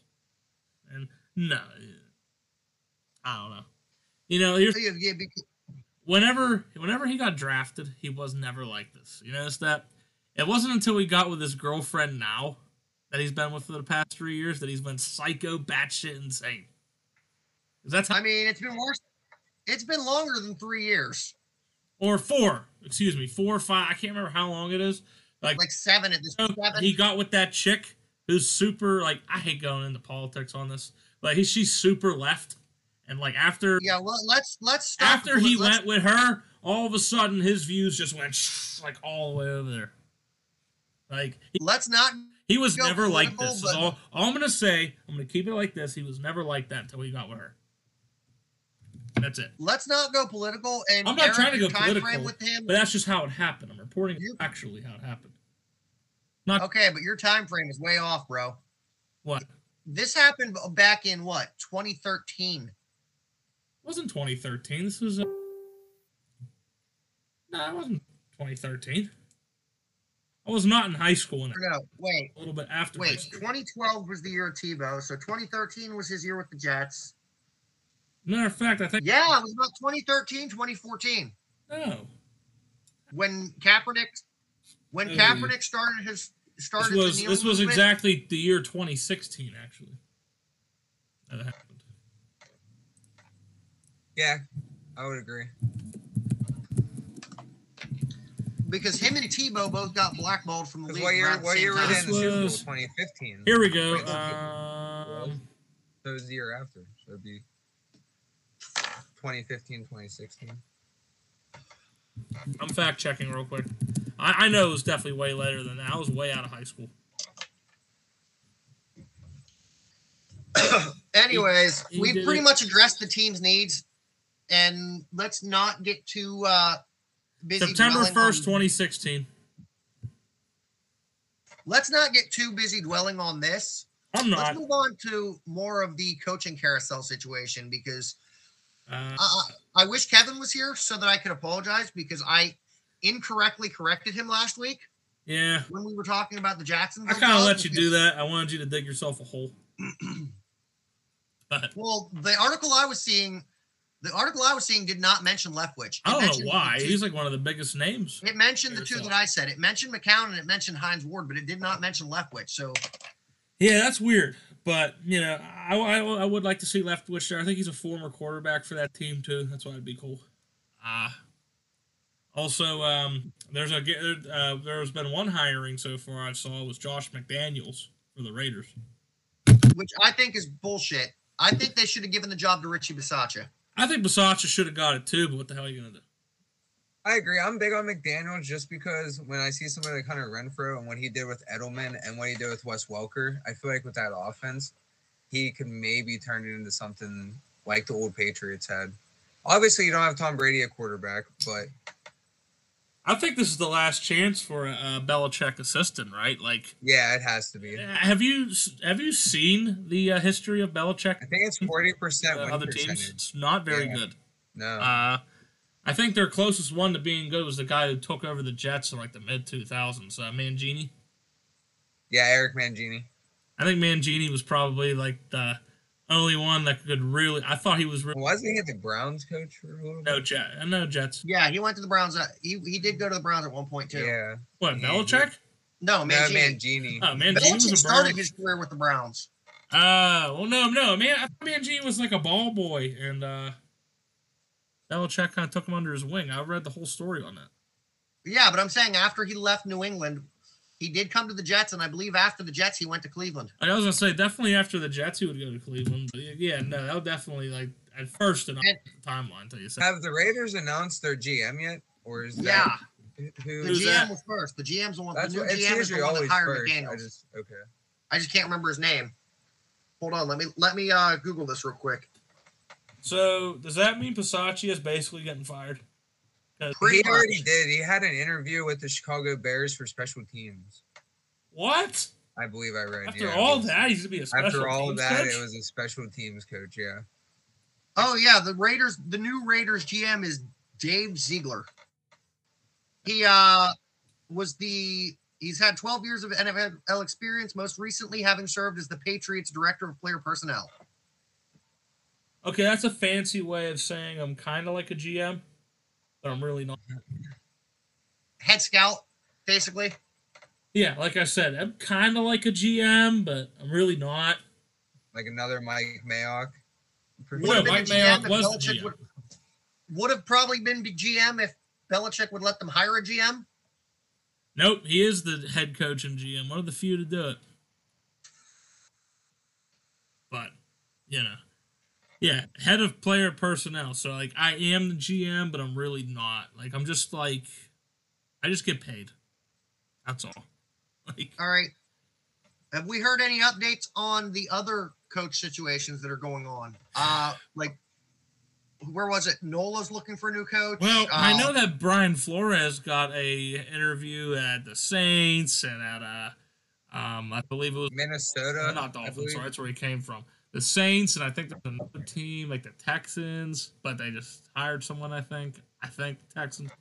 I also heard that he's suing the NFL for alleged racism in hiring. Yes, Brian Flores. That's what we were getting ready. What I was referring to when I said we'd touch more on his drama earlier. He is currently open. He has a currently open lawsuit pending against the NFL against 3 teams: the Dolphins, Broncos, and Giants, alleging that they have discriminatory interview processing, specifically by Denver and New York. And he's claiming that his firing by Miami was racially motivated as well. It's saying that it's saying that the Miami owner, Stephen Ross, was trying to incentivize him to tank the season, offering him $100,000 bonus for every loss back in 2019. Yeah, the tank for Tua. Yeah. And apparently Ross was getting pissed off at him because he was actually doing decent and winning games. Yeah, see, they were the first overall pick, like, potential for a while, and then, like, he just won a couple games, and then it ended up not getting to the tank for Tua. But they ended up getting Tua anyway, so what the I don't understand. His complaints against the Giants are saying that they interviewed him last month for the coach job for no other reason than the Rooney Rule, because face it, with the thanks to Cam Rooney. Okay, good. I'm glad you brought up the Rooney Rule. I think it's just total bullshit. I'm sorry. Like, you need to hire the guy based on the best skills. Okay, this isn't 1962 where that rule is actually needed. Okay, we're in the modern era of 2022 now. Like, nobody, I think, like, less than 1% of the population thinks like a bunch of assholes. Can we agree on that? Yeah. I mean, you're from West Virginia. You might not, like, I don't know about West Virginia people.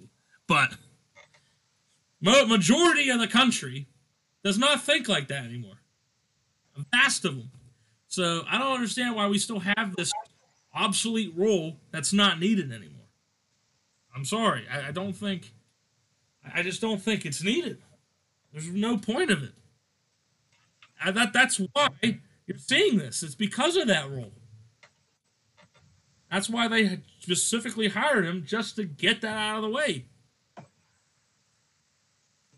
That's why I think you saw it. I mean, I don't think it had anything to do with Brian Flores. It has to do with that stupid fucking Rooney Rule. I mean, the Rooney Rule doesn't necessarily always end badly, though. Think about it. It got the Steelers arguably one of the top 5 coaches in the league today, the most winning coach in their history. I mean, looking here, Tomlin's record, 143, 92-2. Tomlin's not. There are only 2 active coaches in the league that have a better win percentage. And in case you're wondering who, the Tomlin's win percentage is like a 65.4. The only 2 coaches that have him beat that are active are Mike McCarthy and the fucking Bill Belichick are the only 2 coaches that have a better winning percentage than Mike Tomlin. Okay. I mean, in his 15 seasons with the Steelers, he's made it to the playoffs 9 times. Won you a Super Bowl. He's 8 and 9 in the playoffs. So won you a Super Bowl. Has pulled seasons out of his between him and Ben. Okay. Steelers have pulled seasons out of their ass that they should have not even been in the discussion for the playoffs. I will give you that Mike Tomlin is one of the best regular season coaches. Well, I agree with you on that. Yes, I love him in the regular season. You know, we're very competitive. Let's look at the past, 12 years.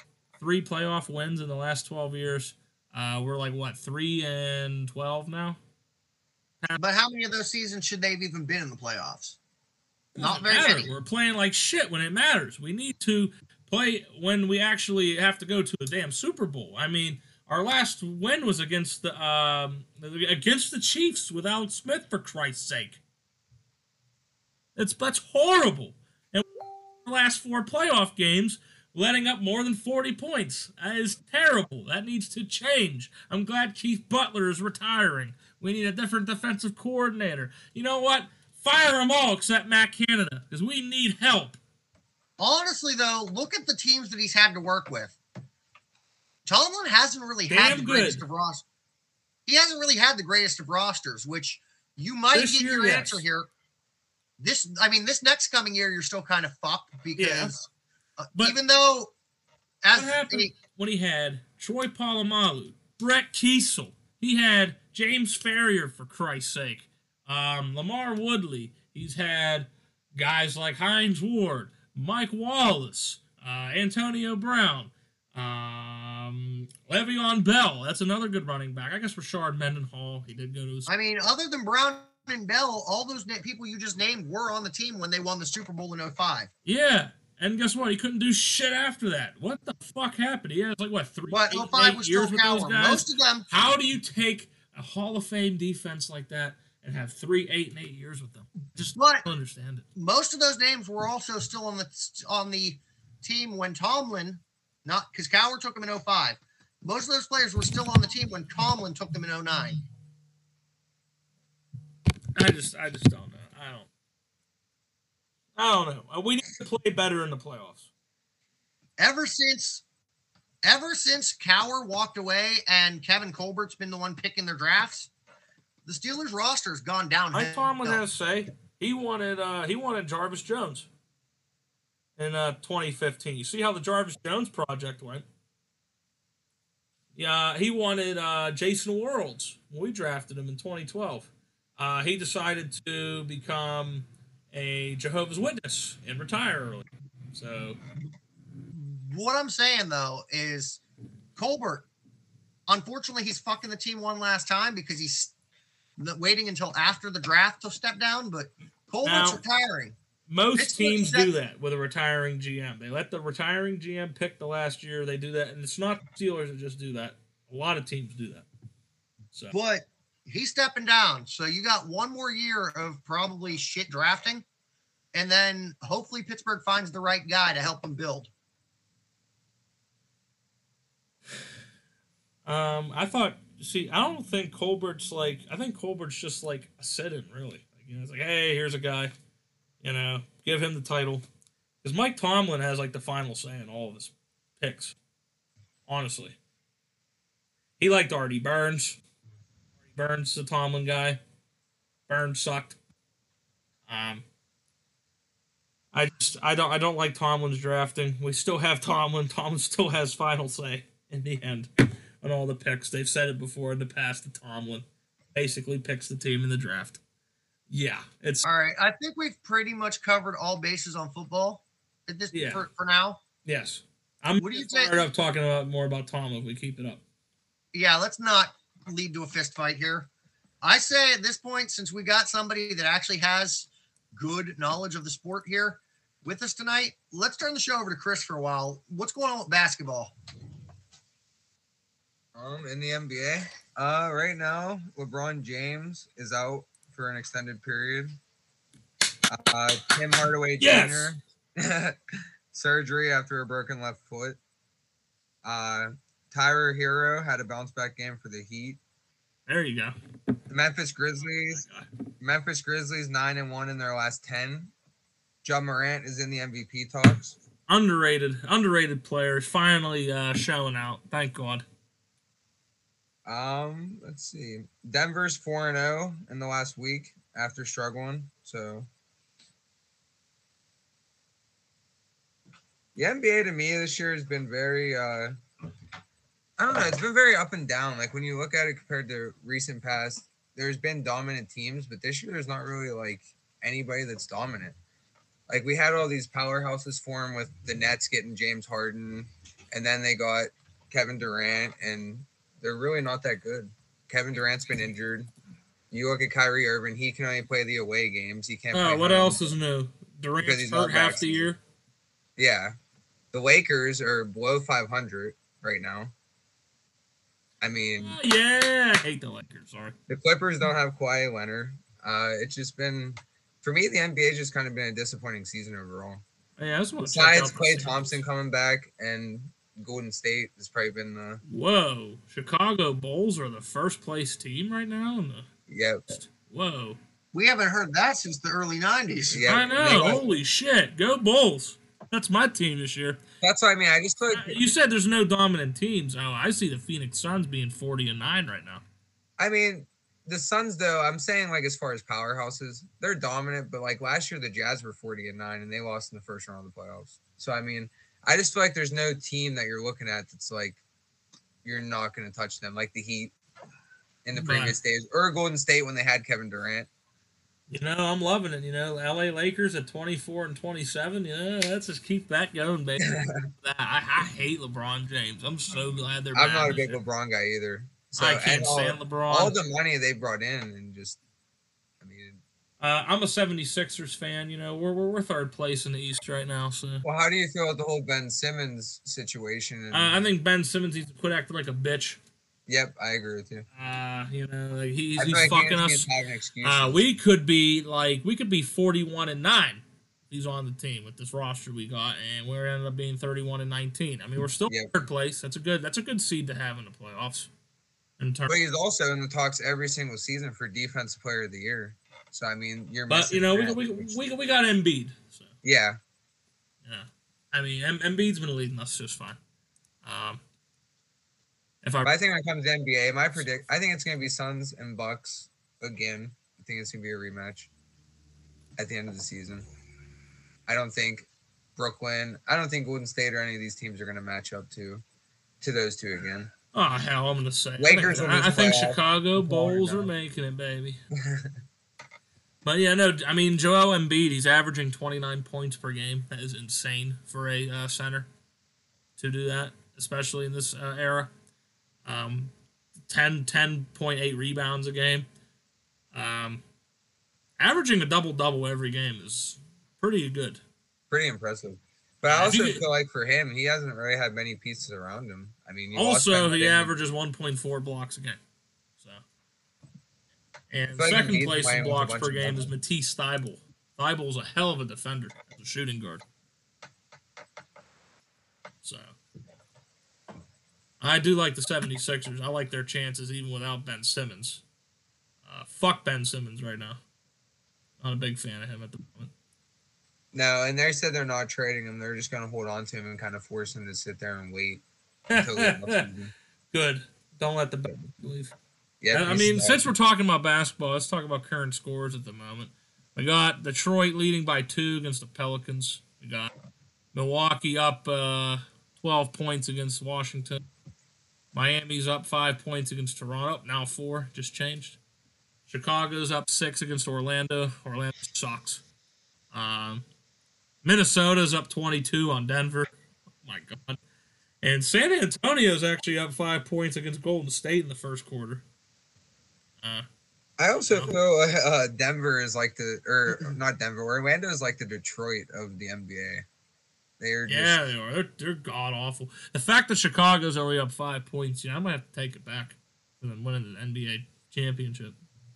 If you blow them out as the first seed, you got problems. If I look at this Orlando Magic record, they're 11-40. Definitely the best odds of getting the first overall pick. And if I look at these other teams, it's safe to say they'd probably give it to Houston, larger market. Of course. That was another thing. But we know it's not. That was another thing, too, with the NBA lottery being rigged. Yeah, well, that's a discussion for a later day at the moment. Yeah. But we know they're going to give it to Houston. It's probably going to happen. Will not get I'll be honest. So, another thing I want to talk about here, good NBA talk. I know there's not a lot to talk about during regular season. Just how it is in the NBA. Another thing we can talk about here, MLB Lockout. It's looking like it's serious. I don't think anything like it since 1994 in terms of the lockout. The two sides are interesting. This is definitely one of the most... what's the word I'm looking for? Button heads like this. My vocabulary's not very good right now, but... It's like Hogan Andre. It's like the immovable object versus an irresistible force here. Oh, pretty much. Yeah, we got WrestleMania 3 going on in the labor talks right now. It's like neither side is willing to budge right now, and it's insane. Like, So let's go over the sides and let's have our takes on it. So I'm gonna go. I mean, Eric, go ahead, lead us through because you're the one that looked up what they wanted. I'm the one that was looking up the dates. So okay, so here we go. Here's what I got for the sides, and we can have our takes on it. We don't have to make it long. We're gonna make it short. The owners, they want to replace the whole arbitration thing. They want to eliminate arbitration for players in their 4th, 5th, and 6th seasons. I don't know. What do you guys take on that? Because it looks like they're paid even if you are one of the best players. I mean, playing over 6 years. I think it's ridiculous that like arbitration and free agency for baseball, like when you're drafted, it's like you're fucked. Any other sport, you got what? 3-4 years on your entry level. Yeah. So like football, it could be 5 years in football. Yeah. And then hockey. It's a 3-year entry level deal. Yes, but it's also NHL experience too, added. So like after I think like 2 years, you become an RFA for like a couple more years. So like if you're in the minors a long time, you'll be on RFA deals for a minute. It sucks. But so like yeah, a lot of the sports have that. But yeah, they want to completely replace arbitration. Fuck have a mediator. Pick a side. That's what they want. Owners also want to lower the luxury tax threshold. So like there's a certain point you can't go up. After that's kind of like a salary cap, but the only punishment is you have to pay a fine. They want to lower that threshold. That's a lot of shit to go over financials. We're not here to talk about financials. They want more revenue sharing. They want more percentage going to the owners than they do the players. I mean, the owners already get the entire TV deal. The players, what more do you want? I mean, which is what makes fucking all the money anyways, because what's the gate for a baseball game typically? Maybe cheap. A couple 100,000, whereas the TV contracts are like millions per game. So I don't understand why the owners think they need more money in their pocket. They want to do later free agency. What I mean by that is right now you have to play 6 years with the same club on the major league level. They want to bump that up to 8. I think that is ridiculous. The fact that when you're a major league player, you don't make it till you're 26. Okay, you play till you're 34. Are you going to get that big money deal you want by the end? No, you're going to be washed up, right? Like, I think that's bullshit. Yeah, I don't agree with that. I think that needs cut into half and be 3 Yeah, years. I think that needs to be 3 years, 4 years. Yeah. I think it's ridiculous. They want to strengthen the luxury tax. That's a whole other subject. And then expanded playoffs. Yeah, you heard it. And I'm going to go in depth a little bit. Not a lot, but in depth a little bit on the expanded playoffs. Right now it's 10 teams. I think it's perfect the way it is. You have your best team in each league. Get basically a couple-day break, right? Because they have to play the wild card game. Which is fine. I disagree with the whole wild card game when I was a kid, but I got used to it now. It's fun. Although I did have to watch the Yankees get beat last season. I know you can laugh now. If you're a Yankee hater. If not, thank God. Well, that's 2 out of 3, I'd say. So, expanded playoffs. So they want 14 teams. What that means is owners, if you can make it in the playoffs with an 85-win team or 83-win team, do you really think it's going to incentivize them to pay more on the payroll for another player? No. Not at all. Because that playoff ticket revenue, you could still skyrocket the prices. You know, make your money that way. You don't need to get that good hitter or that good pitcher. So I disagree with the expanded playoffs. And also they want a pitch clock. The owners. And that's just going to totally throw off pitchers' timing. We're going to see games go a hell of a lot different. We're going to see more 12 to 10 games. Higher scoring. I don't agree with the pitch clock. Some people might like it for shorter games, but I don't like it. On the players' side, they want no luxury tax because they want to make more money for themselves. I agree. You are away from your damn family 6 months a year, playing every single day. You only get 3 days off a month. Yeah, 3 days off. 6 days a week. You're 3 days off a month. Can you imagine that? Imagine if you had to work every single day and you only had 3 days off a month. Would you guys kill yourselves at your job? Yeah, on top of traveling from city to city. I wouldn't know. That's where I'm stuck at now.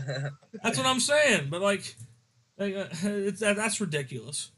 They want to have earlier free agency, which I think they want to stop it at 3 years or 4. I can't remember if it was 3 or 4. I want to say they want free agency reduced to anybody being eligible at 29 and a half years of age with 5 years of playing experience is what the players are pushing for. Oh, okay. So is it 29 and a half and or 5 years of experience?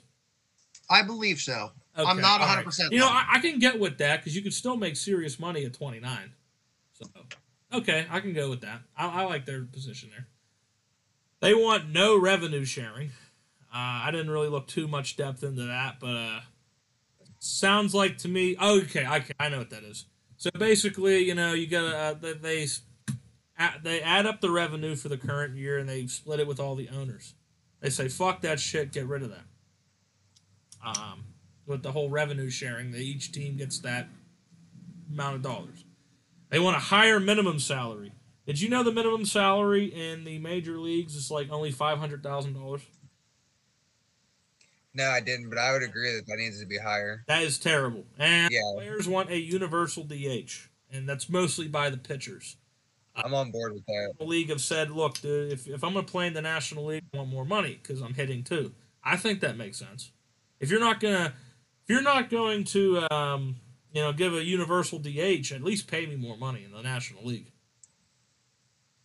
And I agree. But those sides, who do you guys side with? I know who I side. I side with the players. There's one other big point that the players want addressed. And that's tanking. They want there to be a minimum salary, team salary that like owners have to put out to be competitive, because you got issues with a lot of teams. I believe Houston was brought up, or not Houston, but Tampa. Tampa's a big. Tampa was brought up as their annual salary is only $40 million a year, and that's less than. That's like what? If I'm not mistaken, I think it was like $100 million less than 14 teams in the league. Yep. Like, that's ridiculous. I mean, Tampa Bay is a small market, so granted, you have to give them a little bit of leeway there. But I think they could squeeze out $90 million and still they'd be a great team at that point. Why is it in baseball that it's such a difference in like salary compared like the Pirates to the Dodgers? Well, there's no minimum and there's no because there's no salary cap or salary floor in baseball. It's all based off of whatever the owner feels like throwing out. Because you have players like Mike Trout makes more than probably what the Pirates' whole team times 4. Yes, that's the problem, right? Like the Pirates, I think, own $72 million payroll. That's what it was. Yeah, that's just players. That's just players. Yeah, that's just the players, but still, what I mean by that, that's their major league payroll. I mean, that's their payroll for 1 year is less. Like the Pirates' payroll for an entire year for their players is less than what Manny Machado's current contract is for. Is what he's doing over the thing. Baseball doesn't have no minimum threshold. They don't have a maximum threshold. It's a whatever the fuck you feel like threshold. Okay? Like, you and I could own a Major League Baseball team tomorrow, get a whole bunch of investors, and we could just pay $10 for our whole team if we wanted to. There's no minimum. You can only get so far doing that. Like every other league has a minimum you have to pay. I think in the NHL, you have to pay a minimum of $68 million on your salary for like your player payroll. I believe the NFL has a minimum of like $90 million or 85, somewhere around there. But the point is, they have a minimum you have to spend, as well as a maximum. I know the NBA has one, but a lot of teams in the NBA go over and just take the fine or the. Oh yeah, the NBA don't have a salary cap. They have a very, very loose luxury tax. Yep. It's very. That's why you're able to create super teams, and I think in their CBA they need to address that. Yeah, it needs fixed. I think it's ridiculous that there's no competitive balance in the NBA. But, like, how does a fucking sport like baseball have more competitive balance than the fucking NBA? That has limitations. I don't understand that. I don't know. What do I know? But there you go. That's your take. Who do you guys side with? Owners or players? I completely disagree with the owners. I'm with the players. I'm with the players too. I'm with the shortened free agency. I'm with the higher salary cap. The $600K a year is just. Honestly, I agree. I'm more with the player side of things because it's ridiculous. Like, think about it. There's teams that, I mean, you got to deal with it in football too, even with the salary cap, salary floor. But there's teams in the MLB where you go to, you ain't even got a snowball's chance in hell. Not to mention, if you're a good player and you're due to get money, that you can just get delegated down to the minors and get stuck there for how many years just to keep you at your fucking current rate instead of getting the money you're owed. That's a no-brainer. Especially when you're drafted like if you're drafted like Baltimore, I mean yeah. Well, here's the thing, right? So that whole like minimum threshold of like going to free agency, that's 6 years. Like they will send you down, call you up, send you down, call you up, so your MLB service time doesn't add up to that. that's what I wanted to ask about too. Chris Bryant, that was a situation, right, with his service time. I think he was at like 171 days when the Cubs brought him up, and he needed to be at 172. Yep, to be eligible to talk to any team, and they just said, nope, you're going to stay with us. Arbitration time. Like, what the fuck? So they kind of have full control on the players, which is why I'm on the players' side. Yeah, I think they need a little bit more freedom in terms of free agency. Yep. For sure. And can I just mention that fucking Rob Manfred's a fucking idiot, like, firsthand as a commissioner. Like, he is not doing anything to help either side come to an agreement. He's like, I agree with the owners. The players are selfish cocksuckers, is basically what he's saying. Okay? And, like, you're not supposed to do that. That's why we have this problem in the first place. You're not mediating. You're not delegating. You're not... It's like, oh, the owners are right. Like, you know what I mean? Like, you can't be like that. You have to have some middle ground with the players. All right, so there's my tirade. We pretty much got the info on what's going on with the CBA lockout here, and what is going, like, why there's a big issue. Now let's talk about important dates here, like deadlines we need to follow if we're going to have baseball. Because right now, I'll say this much: the first date on this timeline of deadlines was today. We are already in the danger zone with this shit. Like, today was the deadline that a CBA had to be agreed for us to have had a full spring training before the season.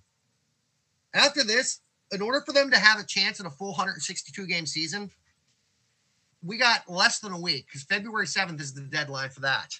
Yep, that's when the teams start to meet up, February 7th to start. If it goes beyond the 7th, March 1st would have been opening day. Well, but spring training opening day. Opening day doesn't happen until March or April. So, well, no, it's still considered it would have been opening day for the season. Oh yeah, but that's still spring training. If you want like regular season opening day, that's April. That to me, opening day is a regular season. Yeah. Well, that's what I'm saying. It would have been March 15th would be for a four series delayed open, meaning that it would cut each team's season short by approximately 14 games, which is already bad because we're losing baseball, and who doesn't want to see America's pastime back on TV? Yeah, right? I mean, I want to see what the Yankees do. I mean, there's no free agency going on right now. That's what sucks. You know, like, we don't know who the hell's going to go where. There's a lot of deals that went up this year. It just sucks we're getting robbed of that. Can I also mention that the players are also pissed off during these disputes? There's a lot of conspiracies going on regarding to, and I guess they're saying in 2019 the balls were juiced so pitchers would get paid less in free agency, and then now in 2021 they decided to, instead of juice the balls, do the opposite effect so hitters weren't hitting it as far. That's why we saw home run counts down.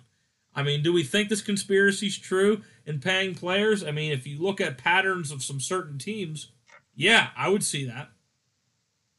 100%. I can see that. All right. I don't know about you. I'm with the ball tankering. I feel like they definitely had something to do or put something inside the balls. Yeah, I think they did that too. Because the players would know, I feel like, more than them as far as how it's coming off the bat, how it feels in general. I mean, if you're like, man, I'm hitting the ball hard as I was last year, but it's not going over the fence. I mean, something's up. I mean, Pete Alonso and the Mets brought that up because the hitters were like, in like every single hitter, you could just see their just.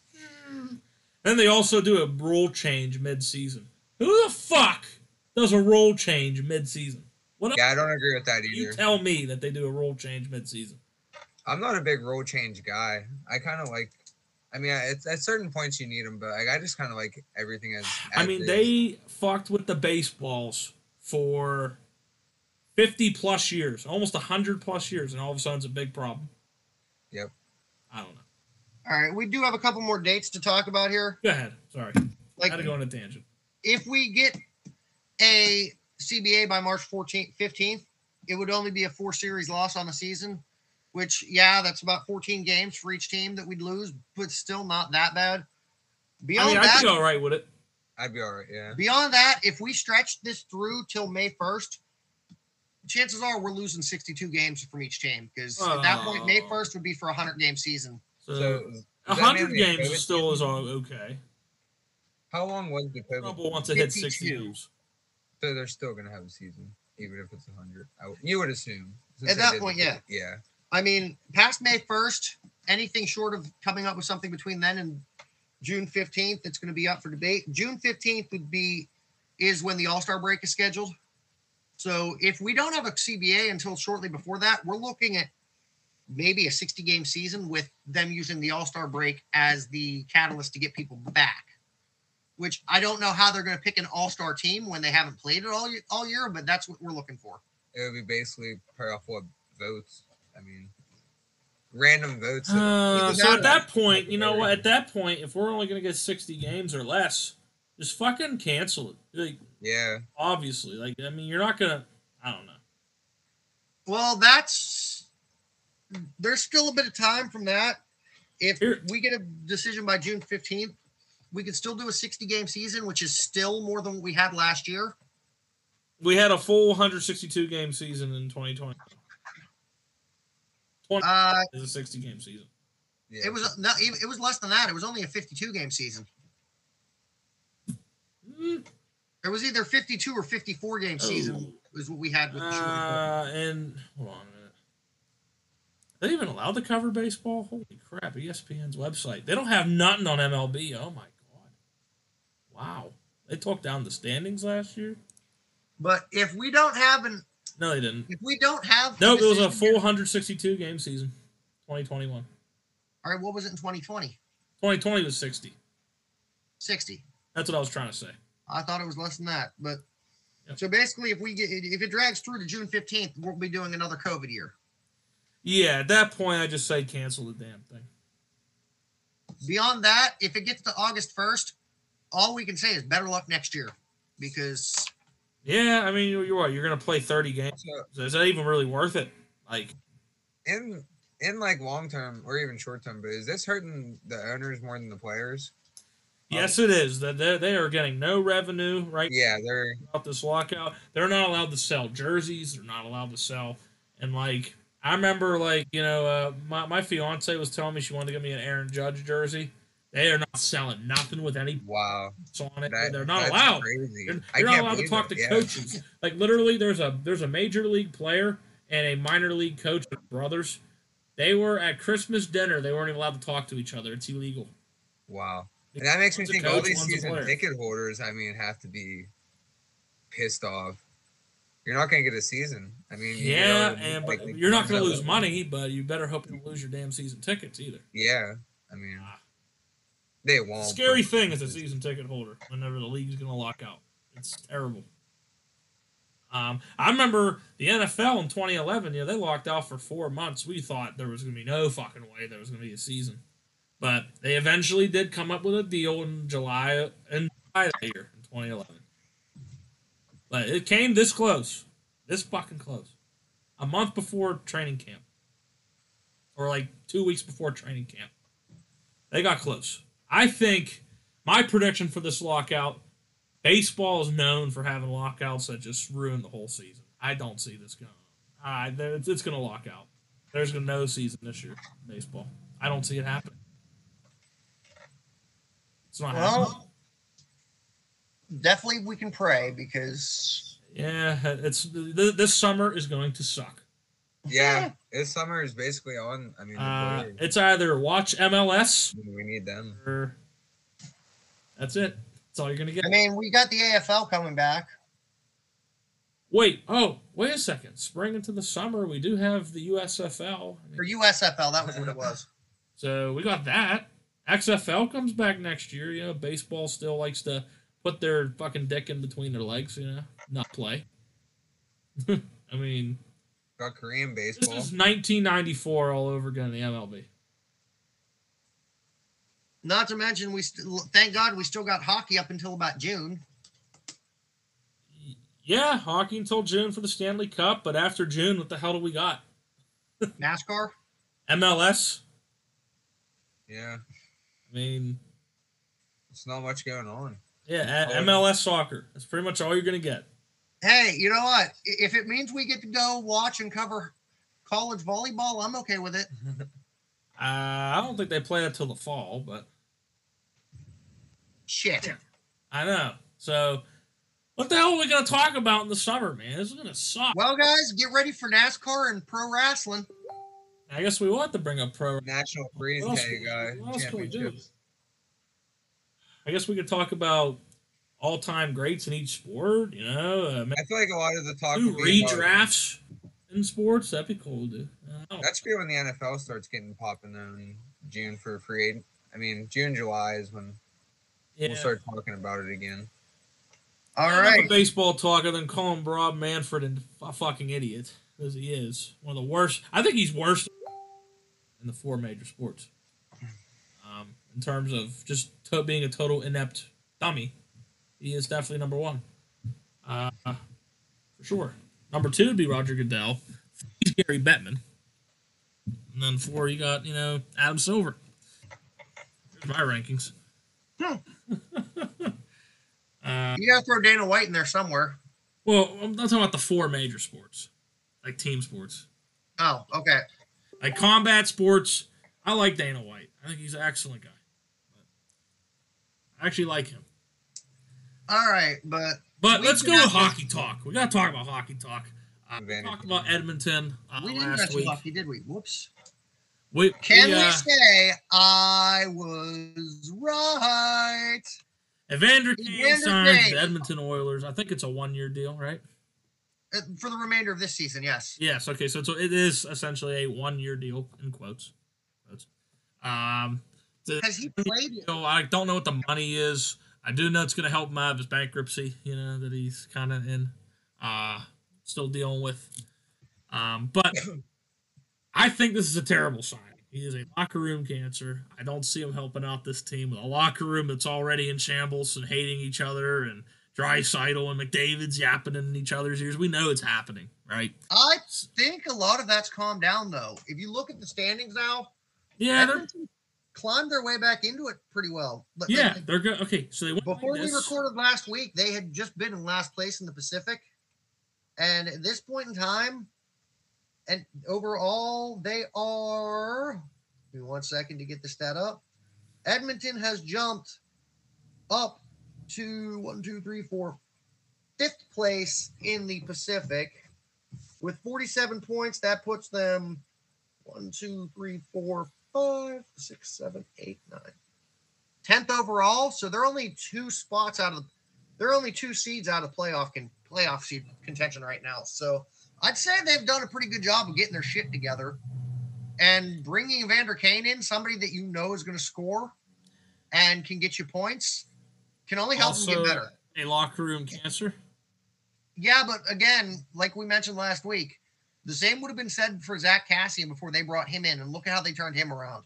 I think if they could turn Zach Cassian around, as much of an asshole as he was, I think Evander Kane's in good hands. Let's hope so, because Buffalo tried to turn him around. That didn't work. He was with the Jets, a good team like the Jets. That didn't work for him. The Sharks, that didn't work. I mean, I just think when it comes to Evander Kane, too, look at the location. Like, to go from Las Vegas, now you're in Edmonton. I mean, he wasn't with Vegas. Oh, he wasn't? San Jose. I know he was with San Jose. For some reason, somebody was like, oh, he has the gambling problem. He was in Vegas. So that's why. Oh, he might have been in Vegas gambling. Yeah. He didn't play for Vegas. Yeah, that's what it was. He was in Vegas gambling a lot, but he never ever, he never played for him. Okay, I got that mixed up. But that's what I'm saying. With his gambling issue, I don't feel like Edmonton is a good fit in general, though, either way. It's cold there. He's going to be stuck inside. I mean, all he's going to be doing is gambling, I feel like. Is gambling legal in Edmonton, though? I know in Ontario they got casinos and shit. But I don't think sports betting. You know what? I do have ESPN Plus when I do watch a Canadian game. They do have like their own little sports betting sites up there. So I still feel like it depends on the province, I guess. I don't know how Alberta works. I know Ontario loves that shit. And how much was his contract? I watch Toronto games a lot. So, yeah. Like, did they give him, like, you know, nickels and dimes for? I don't know what the money is on it, but I think Evander Kane said he's going to bite him in the ass. You know, he's going to cause a lot of problems later on. I can see. I don't like this signing. It's actually pretty decent for Kane, I'd say, given that he's already missed half the season. If we're looking at a prorated $750,000 salary with a $625,000 signing bonus. You said $750,000 for this year. Prorated, so I'm assuming 750 is if he would have played the full season. What the hell's prorated mean? Yeah, I mean, prorated basically means it's based off of time missed. Like if how many games have been played? So like what? 40. So if you do that, so he would have got a $1.5 million deal if he would have played the whole season. Basically, is what you're saying. What? One more time. I'm sorry. So what you're saying is, so right now we're basically 40 games in. That's like half the season. Yes. And based on that, he would have got a $1.5 million deal if he would have played the whole season from the game. Well, I'm trying to figure this one out right now because it's saying it's a prorated salary is when you divide an employee's wages proportionally to what they actually worked. So right. So that's essentially what it is. Yeah. So if 750 is his rate, I'm not sure if that means 750 is what it would have been over a full 82 games, or if that's what he's going to get for the remaining 42. Right, so he would have basically, if he'd have signed for the whole year, 82 games, he would have got a $1.5 million deal. Something like that, yeah. Yeah, okay. Well, my take, it's not going to work. I disagree. I think it's going to solve, like, the locker room that they've got and the fact that they were able to turn Cassian around will probably have a positive effect on Kane.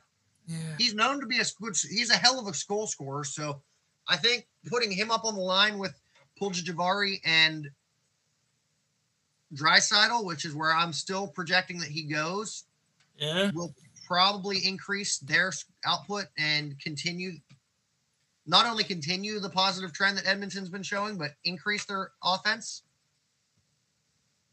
And I see them being able to claw their way back in and take a mid-seed playoff spot. Not to mention, there's also a full no movement clause in his contract as well. So he's stuck with Edmonton for the rest of the year. Oh, God. Either he's stuck there or they're stuck with him. I'm not sure who. I'm making a prediction right now for Evander Kane. They're not going to make it past the first round. If they do make the playoffs, my opinion, they don't make the playoffs. I'm sorry. I don't see this team coming back after that hot start this year. Especially with Evander Kane, he's going to wreck that team. Not everybody's Tom Brady, where you can make Randy Moss into a saint and play for you. Okay, that's just not everyone's like that. Sorry, it's not going to work. Well, I guess we'll see which one of us ends up being right on this one too. Yeah, we'll see. Since you and I don't tend to agree with our takes on a lot of things sports related at all. No, that's why we're such a perfect couple, for this. All I'm saying is so far with the shit that we've said, I've definitely proven to be the one that was right more than not so far. Yeah, and 2 episodes. We'll bounce back, all right? We're turning this franchise around, baby. Okay. All right. But anyways, I think we've covered most of the big points that needed addressed for the night. Yeah, what about the Pens, in a losing streak? Right now it's the third period. They're tied 3-3 with Washington, thank God. Well, I mean, 2 points in the last 3 games. It feels like the defense is flat for the Penguins. Like, what do they have to do? I think they need a defensive defenseman come trade deadline. 100%. They got way too many guys who want to pinch and not enough that want to come back. That's my view.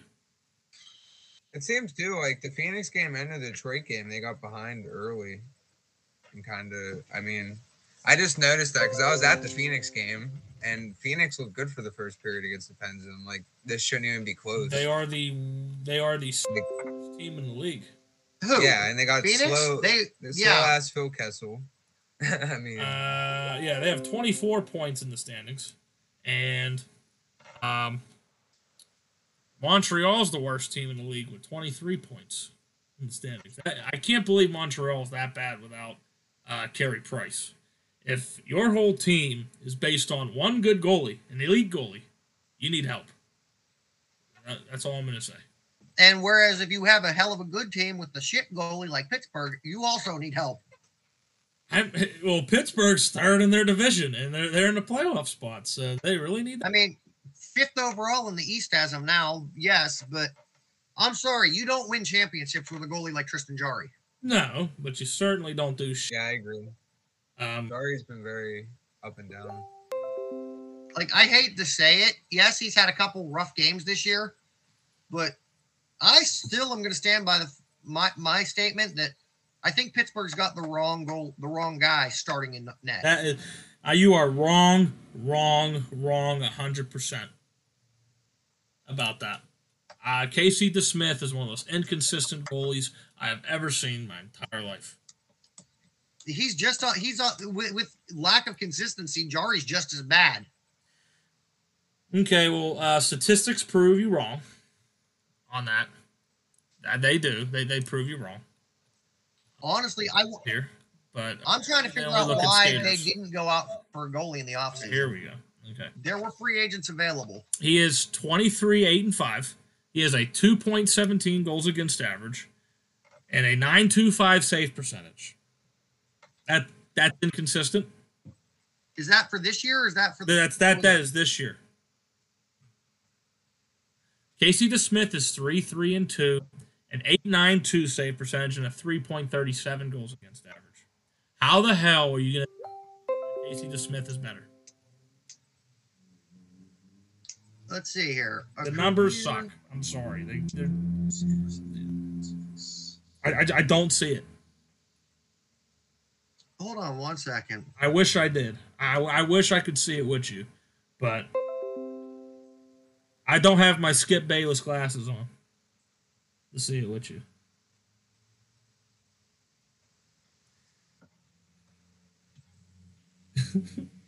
In 80 games over the past few years with the Penguins, though, I think the problem that Casey's having is that they're not giving him enough starts this year for him to get into a groove. And when he does start, he lets up 5 goals. So, I don't know. All right, career save percentage, 913. 35 wins, 25 losses. What the hell happened this year? The fact that he's only had 8 starts, and we're already... Now, the past 2 starts, I'll give you credit. The past 2 starts, he's been fine. Other than that, he only played 1 period in the Columbus game because he sucked on the 21st of January. He let up 2 goals in the first period. They let Tristan Jarry in, and look at that! Tristan Jarry helped them win the game 5-2. Look at that! That's crazy, isn't it? Now his game against Detroit, he did only let up 2 goals in a whole game. He did carry the Pens. It wasn't enough, but that game I'll give him credit for. Other than that, when you look at this, let's see, 8-5 when he let up 5 goals against the Sharks. If it wasn't for that rally from Brian Rust on the January 2nd. Oh, God, I wouldn't know what to do. St. Louis, I was at that game. He only played like a period and a half because he was so inconsistent. 5.32 goals against average in 33 minutes. It's god-awful. Save percentage of 813. Let's see. Hold on. Yeah, this is the past 5 games, by the way. 815, 813, 833. 938, and he had 1,000 in 1 game out of 5. Honestly, though, looking at their career stats, they're pretty comparable. Like they're about even when it comes to career save percentage and goals against. Yeah, I'll give you. Yeah, okay, career stats, it's fine, but this season, Casey DeSmith sucks. I'm sorry. Like we're looking at the right guy to go with. We're looking at a .916 for Tristan or for Casey, and I believe a .917 was Tristan's save percentage. 2.53 goals against average for Tristan, and it was about a 2.70 for Casey. So they're pretty, and that's with 137 versus 80 games played. So they're pretty even. Okay, the career numbers, that's fine, but we're talking about this season, though. Casey DeSmith's not cutting it this year as a backup goalie. But at the same time, the Penguins' defense ain't cutting it either. There needs to be a change there. I'm not saying Letang looks like some Pens fans do. Okay. How the hell would you say that? But the dude's got what, 19 points on the season or already? What, Letang? Yeah. Oh, more than that. Or what was it? 9 points in a 7-game stretch or some shit? 20 points this whole month. In 1 month. He has 40 points in 41 games. As a defenseman. 5 goals and 35 assists in 41 games. Well, yes, he is a great offensive defenseman. Okay, that's why you need offensive defensemen as much as you need elite defensive defensemen. Agree on that, right? The problem with the Penguins is we don't have enough defensive defensemen. Brian Dumoulin cannot be your only defensive defenseman. Can we agree on that? Yeah, I don't feel like the Penguins have had any good defenders besides who was the other Mata, right? We had Ole Mata. Pedersen's an offensive guy. Yeah. I mean, name me another good defensive defenseman except Brian Dumoulin. Yeah, there isn't. That's what I'm saying. Like, we have too many guys who want to pinch up above the blue line and pinch down in the zone. Not enough guys that want to play back. That is our problem with this team. We need to address that this trade deadline. Who can we get? I mean, there's a number of them. I mean, Mike Matheson's a good two-way defender. But we need that one extra solid defensive defenseman like a Trevor Daley. Someone like him, like we had a few years ago. And I think this team would be okay with Jari starting in the playoffs. That's the only thing I think I see this team having trouble with. See, honestly, I think I think addressing goalie is more important than defensive defensemen because. Yeah, but when you let up 2-on-1s and 3-on-1s, does the goalie really matter? I mean, you could fucking put Dominik Hasek back there, and he's going to let up 5 goals with this fucking defense. I don't give a shit who you put back there. Yes, but I don't see, like, you could see goalies stealing series. I don't see defense alone doing it. I think the biggest is what really matters in hockey, man. It also when you're building a hockey team, the most important piece is your goaltender. We have philosophies on that. Which is why I say with Pittsburgh having lack of star power. What about Matt Murray? You know, Matt Murray, we all thought he was the second coming of Marc-Andre Fleury. He ends up getting better than Fleury. Being the okay. Well, he gets the starting job and he ends up sucking. What happened to that? Yeah, and I was big on Murray a lot more than Jari. Well, Murray was a psychological issue. Like Murray's problem came in when his father died. Once his dad died, he wasn't able to get back in the right headspace he wasn't able to focus on the game, and that's where he fell off.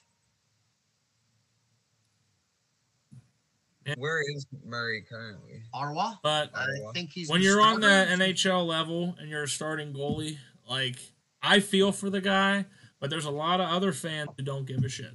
Like, you know what I mean? Like you expect these guys to perform, and he got a lot of hatred for that, and eventually, at the time, GM, JR, Jim Rutherford, you know, he had to.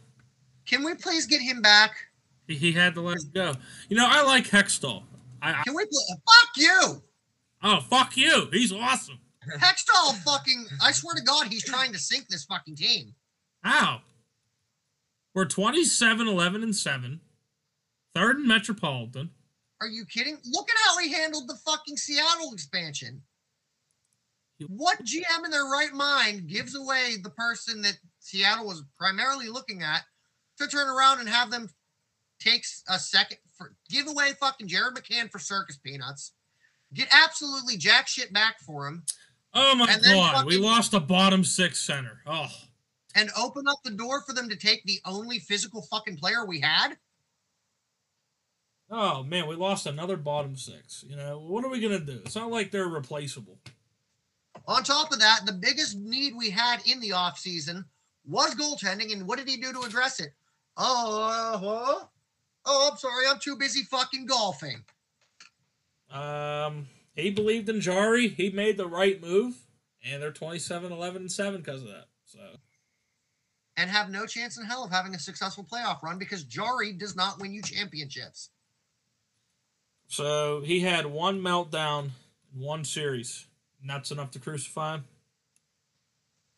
Well, you're talking about this year alone. Look at his career.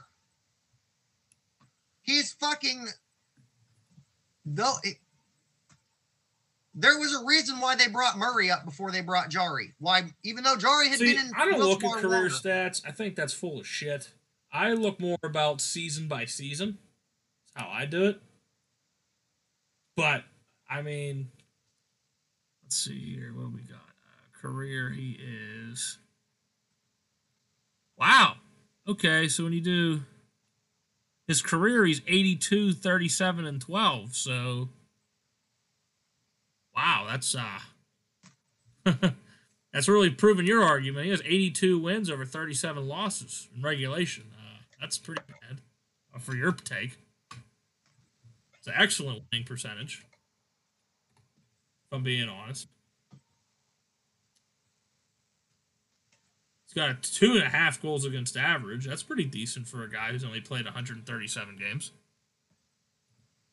And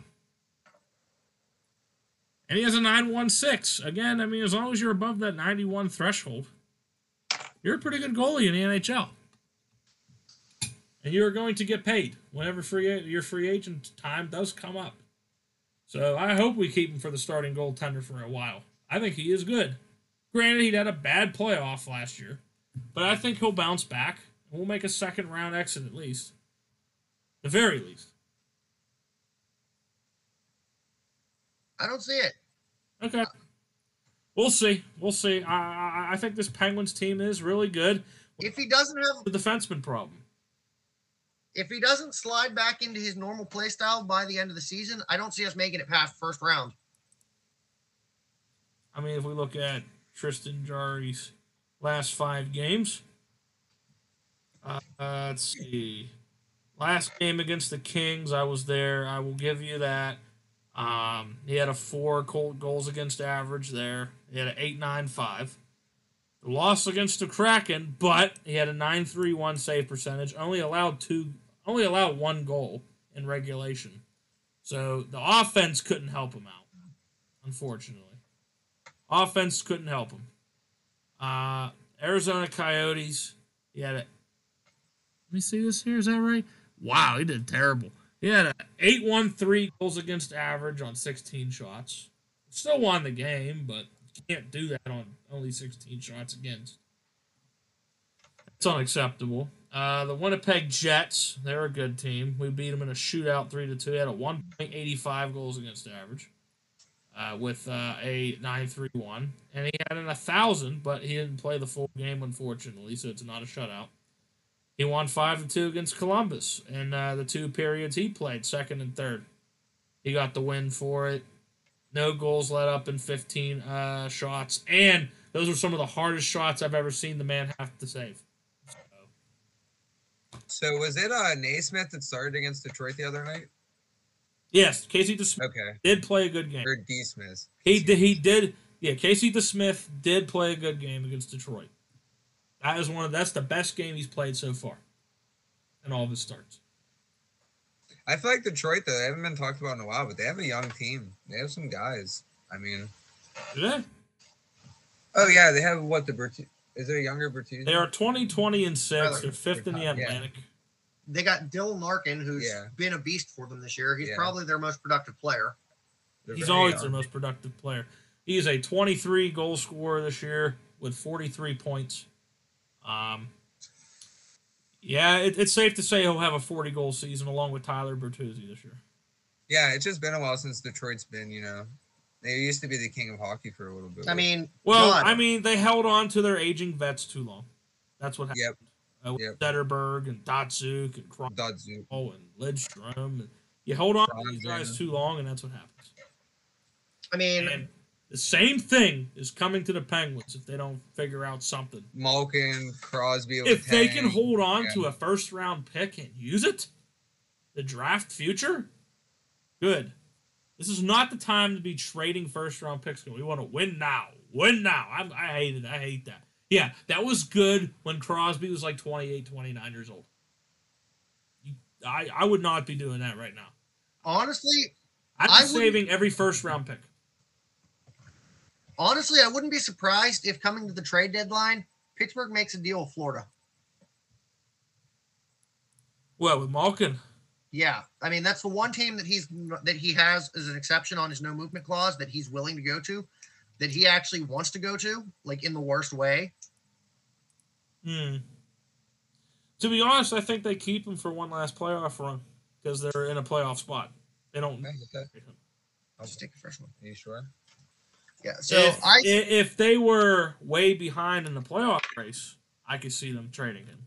I also see Malkin. That's a rebuild move. They're not. I honestly also see this being his last year in Pittsburgh. I don't see them. That I agree with. I wanted to bring this up too. They just extended Jeff Carter 2 seasons after this year, right? What would be the purpose of doing that if you're going to re-sign Malkin anyway? The fact that Hextall has some sort of weird love affair with Jeff Carter, because think about it. Everywhere Hextall has gone in management, Jeff Carter's been his golden boy. Jeff Carter has followed him everywhere he's gone, including coming to Pittsburgh. Yep. And he just extended him to you. Look, I like Jeff Carter. He's an excellent center. Yeah. He plays a very good defensive game. He's a very good cycler with the puck. I'm not saying he's a goal scorer, but he's a damn good cycler. His goal scoring's not as good as it used to be when he played with the Flyers. I mean, I'll give you that. He's not the goal scoring guy we know, but he's a power play cycle guy. And at 30, but the biggest question mark about that 2-year extension though is at 37 years of age. Oh, is that how much regression do you think we're going to see on that 2 years? I hope it was for cheap salary. Yeah. If it's for a cheap salary, like $1.5 million a year, $1.2 million a year, yes, okay, I say it's a good deal. Anything more than $1.5 million, I think Ron Hextall's smoking pipe. I'm looking that up right now. And it's filled with crack. If it's either filled with crack or meth, if he thinks that he's worth anything more than $1.5 million. It says on Wednesday, which goes back 6 days ago, so last Wednesday, the extension he signed was a 2-year, $3.125 million per season salary hit. 3.125. Yeah. Holy shit! Talk about overpay. God damn! I don't know. I do not agree with that money. I like the player. I don't like the money for that. Oh. For a third liner, that's insane. Well, he's gonna be a second liner. I think that's why they gave him that. Obviously. But still. They gave him that because he's going to be the second line guy. Malkin is gone. Malkin's going to Florida. He's getting his way. But does Florida want him? Is Florida one of the hot teams right now? Yes. They are? That's right. Yeah, they're a very hot team. But, does... Florida is currently first place in the Atlantic. And if I'm not mistaken, I think they're the top seed in the AFC. And they're the best team in the league in terms of points, yes. Yeah, right now, Florida is the top seed in the Eastern Conference. And the whole entire league. And honestly, they're at 69 points, they're first place overall. So yeah, if you're Malkin, you definitely want to go there. But I wonder what the hell their cap situation is next year with their free agents and all that, because depending on how much they pay their players, they might not even be able to afford Malkin. So where would he go? Other than Florida, if I had to take a guess, if he was a free agent, I think he will be. So I'm talking like he's going to be a free agent. As of now, I see him going to the West. And I see him signing with either the Dallas Stars or St. Louis Blues. Right now, their projected cap space. Oh shit. Is it a lot or not a lot? No, they would have to give up some people. That's not happening. They would have to make some moves in the off season. Right, but the problem is, why would you make so many moves if you're like the top team in the NHL? There's no. Yeah, and you don't have to just to bring in Malkin, who. Right. No offense to Malkin, he's my favorite player, but I feel like he's just not worth the money. No, it wouldn't be worth. It's not worth giving up half your team for a guy who kind of lugs himself around out there on the ice anymore. Seems like he doesn't try. I'm sorry. The way I watch him play, it's unless Crosby's out, unless Crosby's hurt, because you got to give Gino credit for that. Anytime Sidney has missed any ice game, any games Crosby's missed, Malkin is always turned on beast mode. Yeah. Like when Crosby misses games, Evgeny Malkin is hands down the best player in the league. Brian Rust has another 2-goal game under his belt. This guy just cannot stop scoring, huh? That's the I wore his jersey to the Penguins game. And unfortunately, that's another player that we're probably losing this year. But Brian Rust. Unless we freaking give up Malkin. I think we're letting Malkin go so we can re-sign Rust. Telling you that right now. Depends on who else offers him what, though, because I think we'll re-sign him before it even gets there. The player. Maybe Malkin will go to my Sharks. We could use an order game. Are you so hold on, you're a Penguins fan? Sharks. I'm a Sharks fan, but Penguins are second. When they played the Cup, it was very rough. I haven't got over that one yet. That's okay. The Sharks will be known for choking in the playoffs. I was mainly Sharks just because Joe Thornton pretty much followed his whole career. So you like the Maple Laughs now because I follow him still, but no, I'm not like that. I like the Leafs. I just like fucking around with people who pick two teams. I do like. I'm a big Austin Matthews fan, though. I think he's. Yeah, I saw it earlier. I was gonna ask. You have the jersey. That's why right there. The American. That's the real deal right there. The half and halfy from Arizona. Awesome. Yeah, I followed him before NHL, and he's incredible. He is. He's an awesome guy. Great story. I did not know his mother was from Mexico. That was fascinating to me. Yeah, I didn't know that either. And the fact that they have hockey in Arizona is even more impressive. I don't know. I mean, I know they have the Coyotes, but they're like one of the worst teams in regards to revenue. Which might also explain why they're the second to last team in the league right now.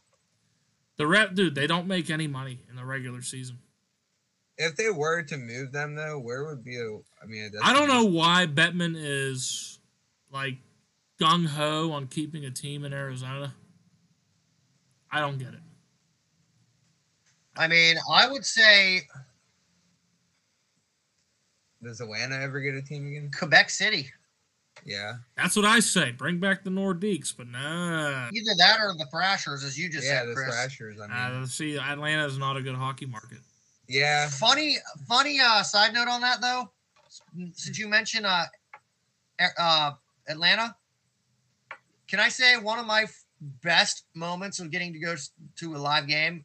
I was at the game in 2012 against the Thrashers at I believe it was still at that point still would have been the Mellon Arena, right? No, Mellon Arena was just actually the last year that the Mellon Arena was there, the Pens won the Cup in 2009. 2010. Well, then then I guess it must have been my first game at Console Energy Center. At the new console, yeah. It was like as it was called at the time. A couple years old. Would have been my first Penguin game at that new stadium. And I was there for the game that Sidney Crosby scored a natural hat trick against Atlanta. Oh, God. The natural. 3 goals in a row, and no one else can score. It was beautiful. I never, ever, ever got to witness a hat trick. Ever. I haven't either. That would be one cool moment. I was thinking last time because I didn't have a hat. to grab somebody else's hat in front of you and just throw it. Possibly get in a fight, but it's well worth it, right? Unfortunately for that game, I had forgotten to wear a hat, so I didn't get to throw it. Oh, it sucks. But yeah, I wear a hat to every hockey game because you never know. But yeah, I usually wear two. Update real quick. The Pens lost in overtime 4-3. There we go. There's another loss. Another 1 point in a loss. Fucking Jari. Was it Jari tonight too? I don't know. I didn't watch the game. I'm not going to blame anybody until I see some highlights. I know Daniel Sprong here. It says it scored a goal for the Capitals. But I look real cool today. Whoa. The third star of the game looks like it's Brian Rust with 2 goals. What are you listening to some Latin rap there, Eric? Nah, that was an ad that played for now. I mean, I know we just saw him in the Royal Rumble this weekend, but you're really jamming to Bad Bunny? I'm not. That was the advertisement. I didn't even know who the hell it was till you said it. Cool. Ilias, I don't know if that's 43 saves and a .956 save percentage. Tuesday, September 1st for this recording. And we had Dmitry Orlov with 2 goals and no assists. So there you go. Did you just say Tuesday, September 1st? February 1st. Excuse me. Okay. Sorry. That song, that really sucky song threw me off. But let's see who scored for the Pens. So Evgeny Malkin, assisted by, of course, Chris Letang and Jay Gensel. Brian Rust, assisted by Gensel. And look at that. Brian Rust again, assisted by, guess who? Gensel and Crosby. But Daniel Sprong ties it up. And then in overtime, Dmitry Orlov gets the second goal of the game. The fact that we allowed a fucking defenseman to get 2 goals on us, one to tie it up and to make it 2-2, and then one to win it, I think that's pathetic, and Orlov doesn't score that much. So, all right, one last thing I wanted to touch on before, since we are all somewhat well, even with Chris here, we are all Penguins fans. How many more years do we have? How much does Sidney Crosby have left in the tank? I think that guy can go until he's 44. I think he's the Tom Brady in the NHL. I don't think so. I think with as many injuries as he has, and the fact that we're probably about to lose Malkin, I see Crosby retiring in the next couple years. I just don't see that. I mean, the guy has a contract up until 38 years old. And he's how old now? 34, 35? Yeah. Let's double check this. I think Crosby plays till 40.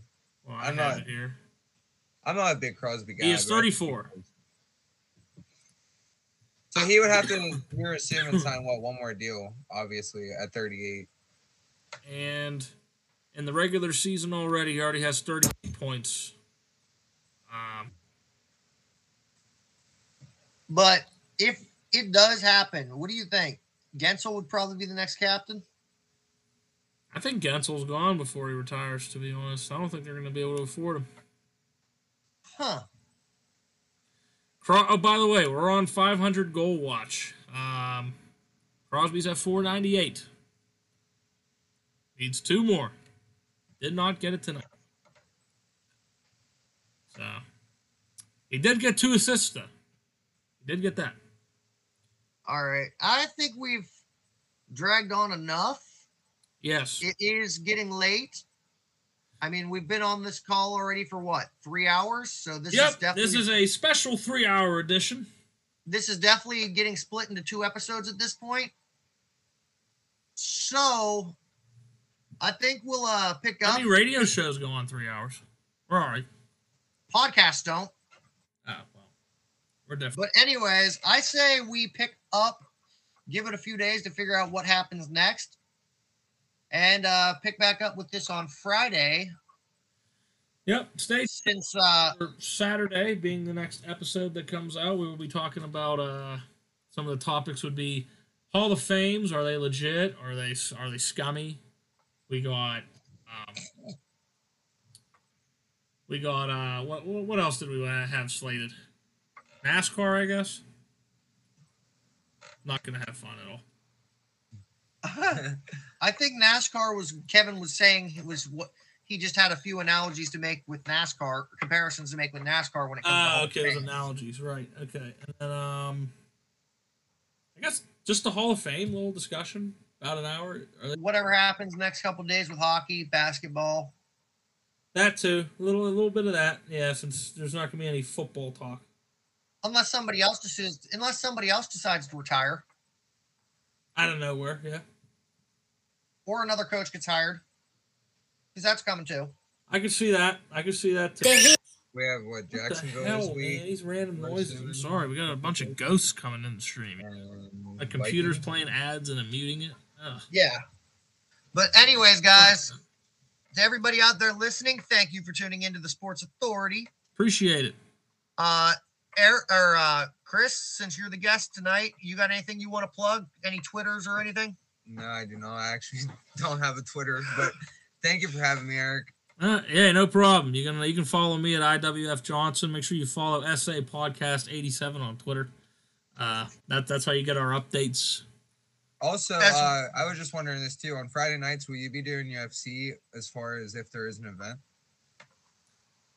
We do MMA boxing talk once a week as well. So, okay, cool. We have a couple things we wanted to talk about too for this week as well. I wanted to mention we're going to talk about Israel Adesanya's. We're going to talk about Israel Adesanya and Kamaru Usman's manager. They're making them smash heads. That's going to be a fun talk. That's one thing I want to talk about. Our take on that. Anyways, you can follow us at SA Podcast 87 on Twitter. You can follow Eric at, what was your tag again? My tag is at IWF Johnson. And you can follow me, Joffrey Curry, at TJE Joker. That's GEOCUR. And we'll see you next time. Good talk.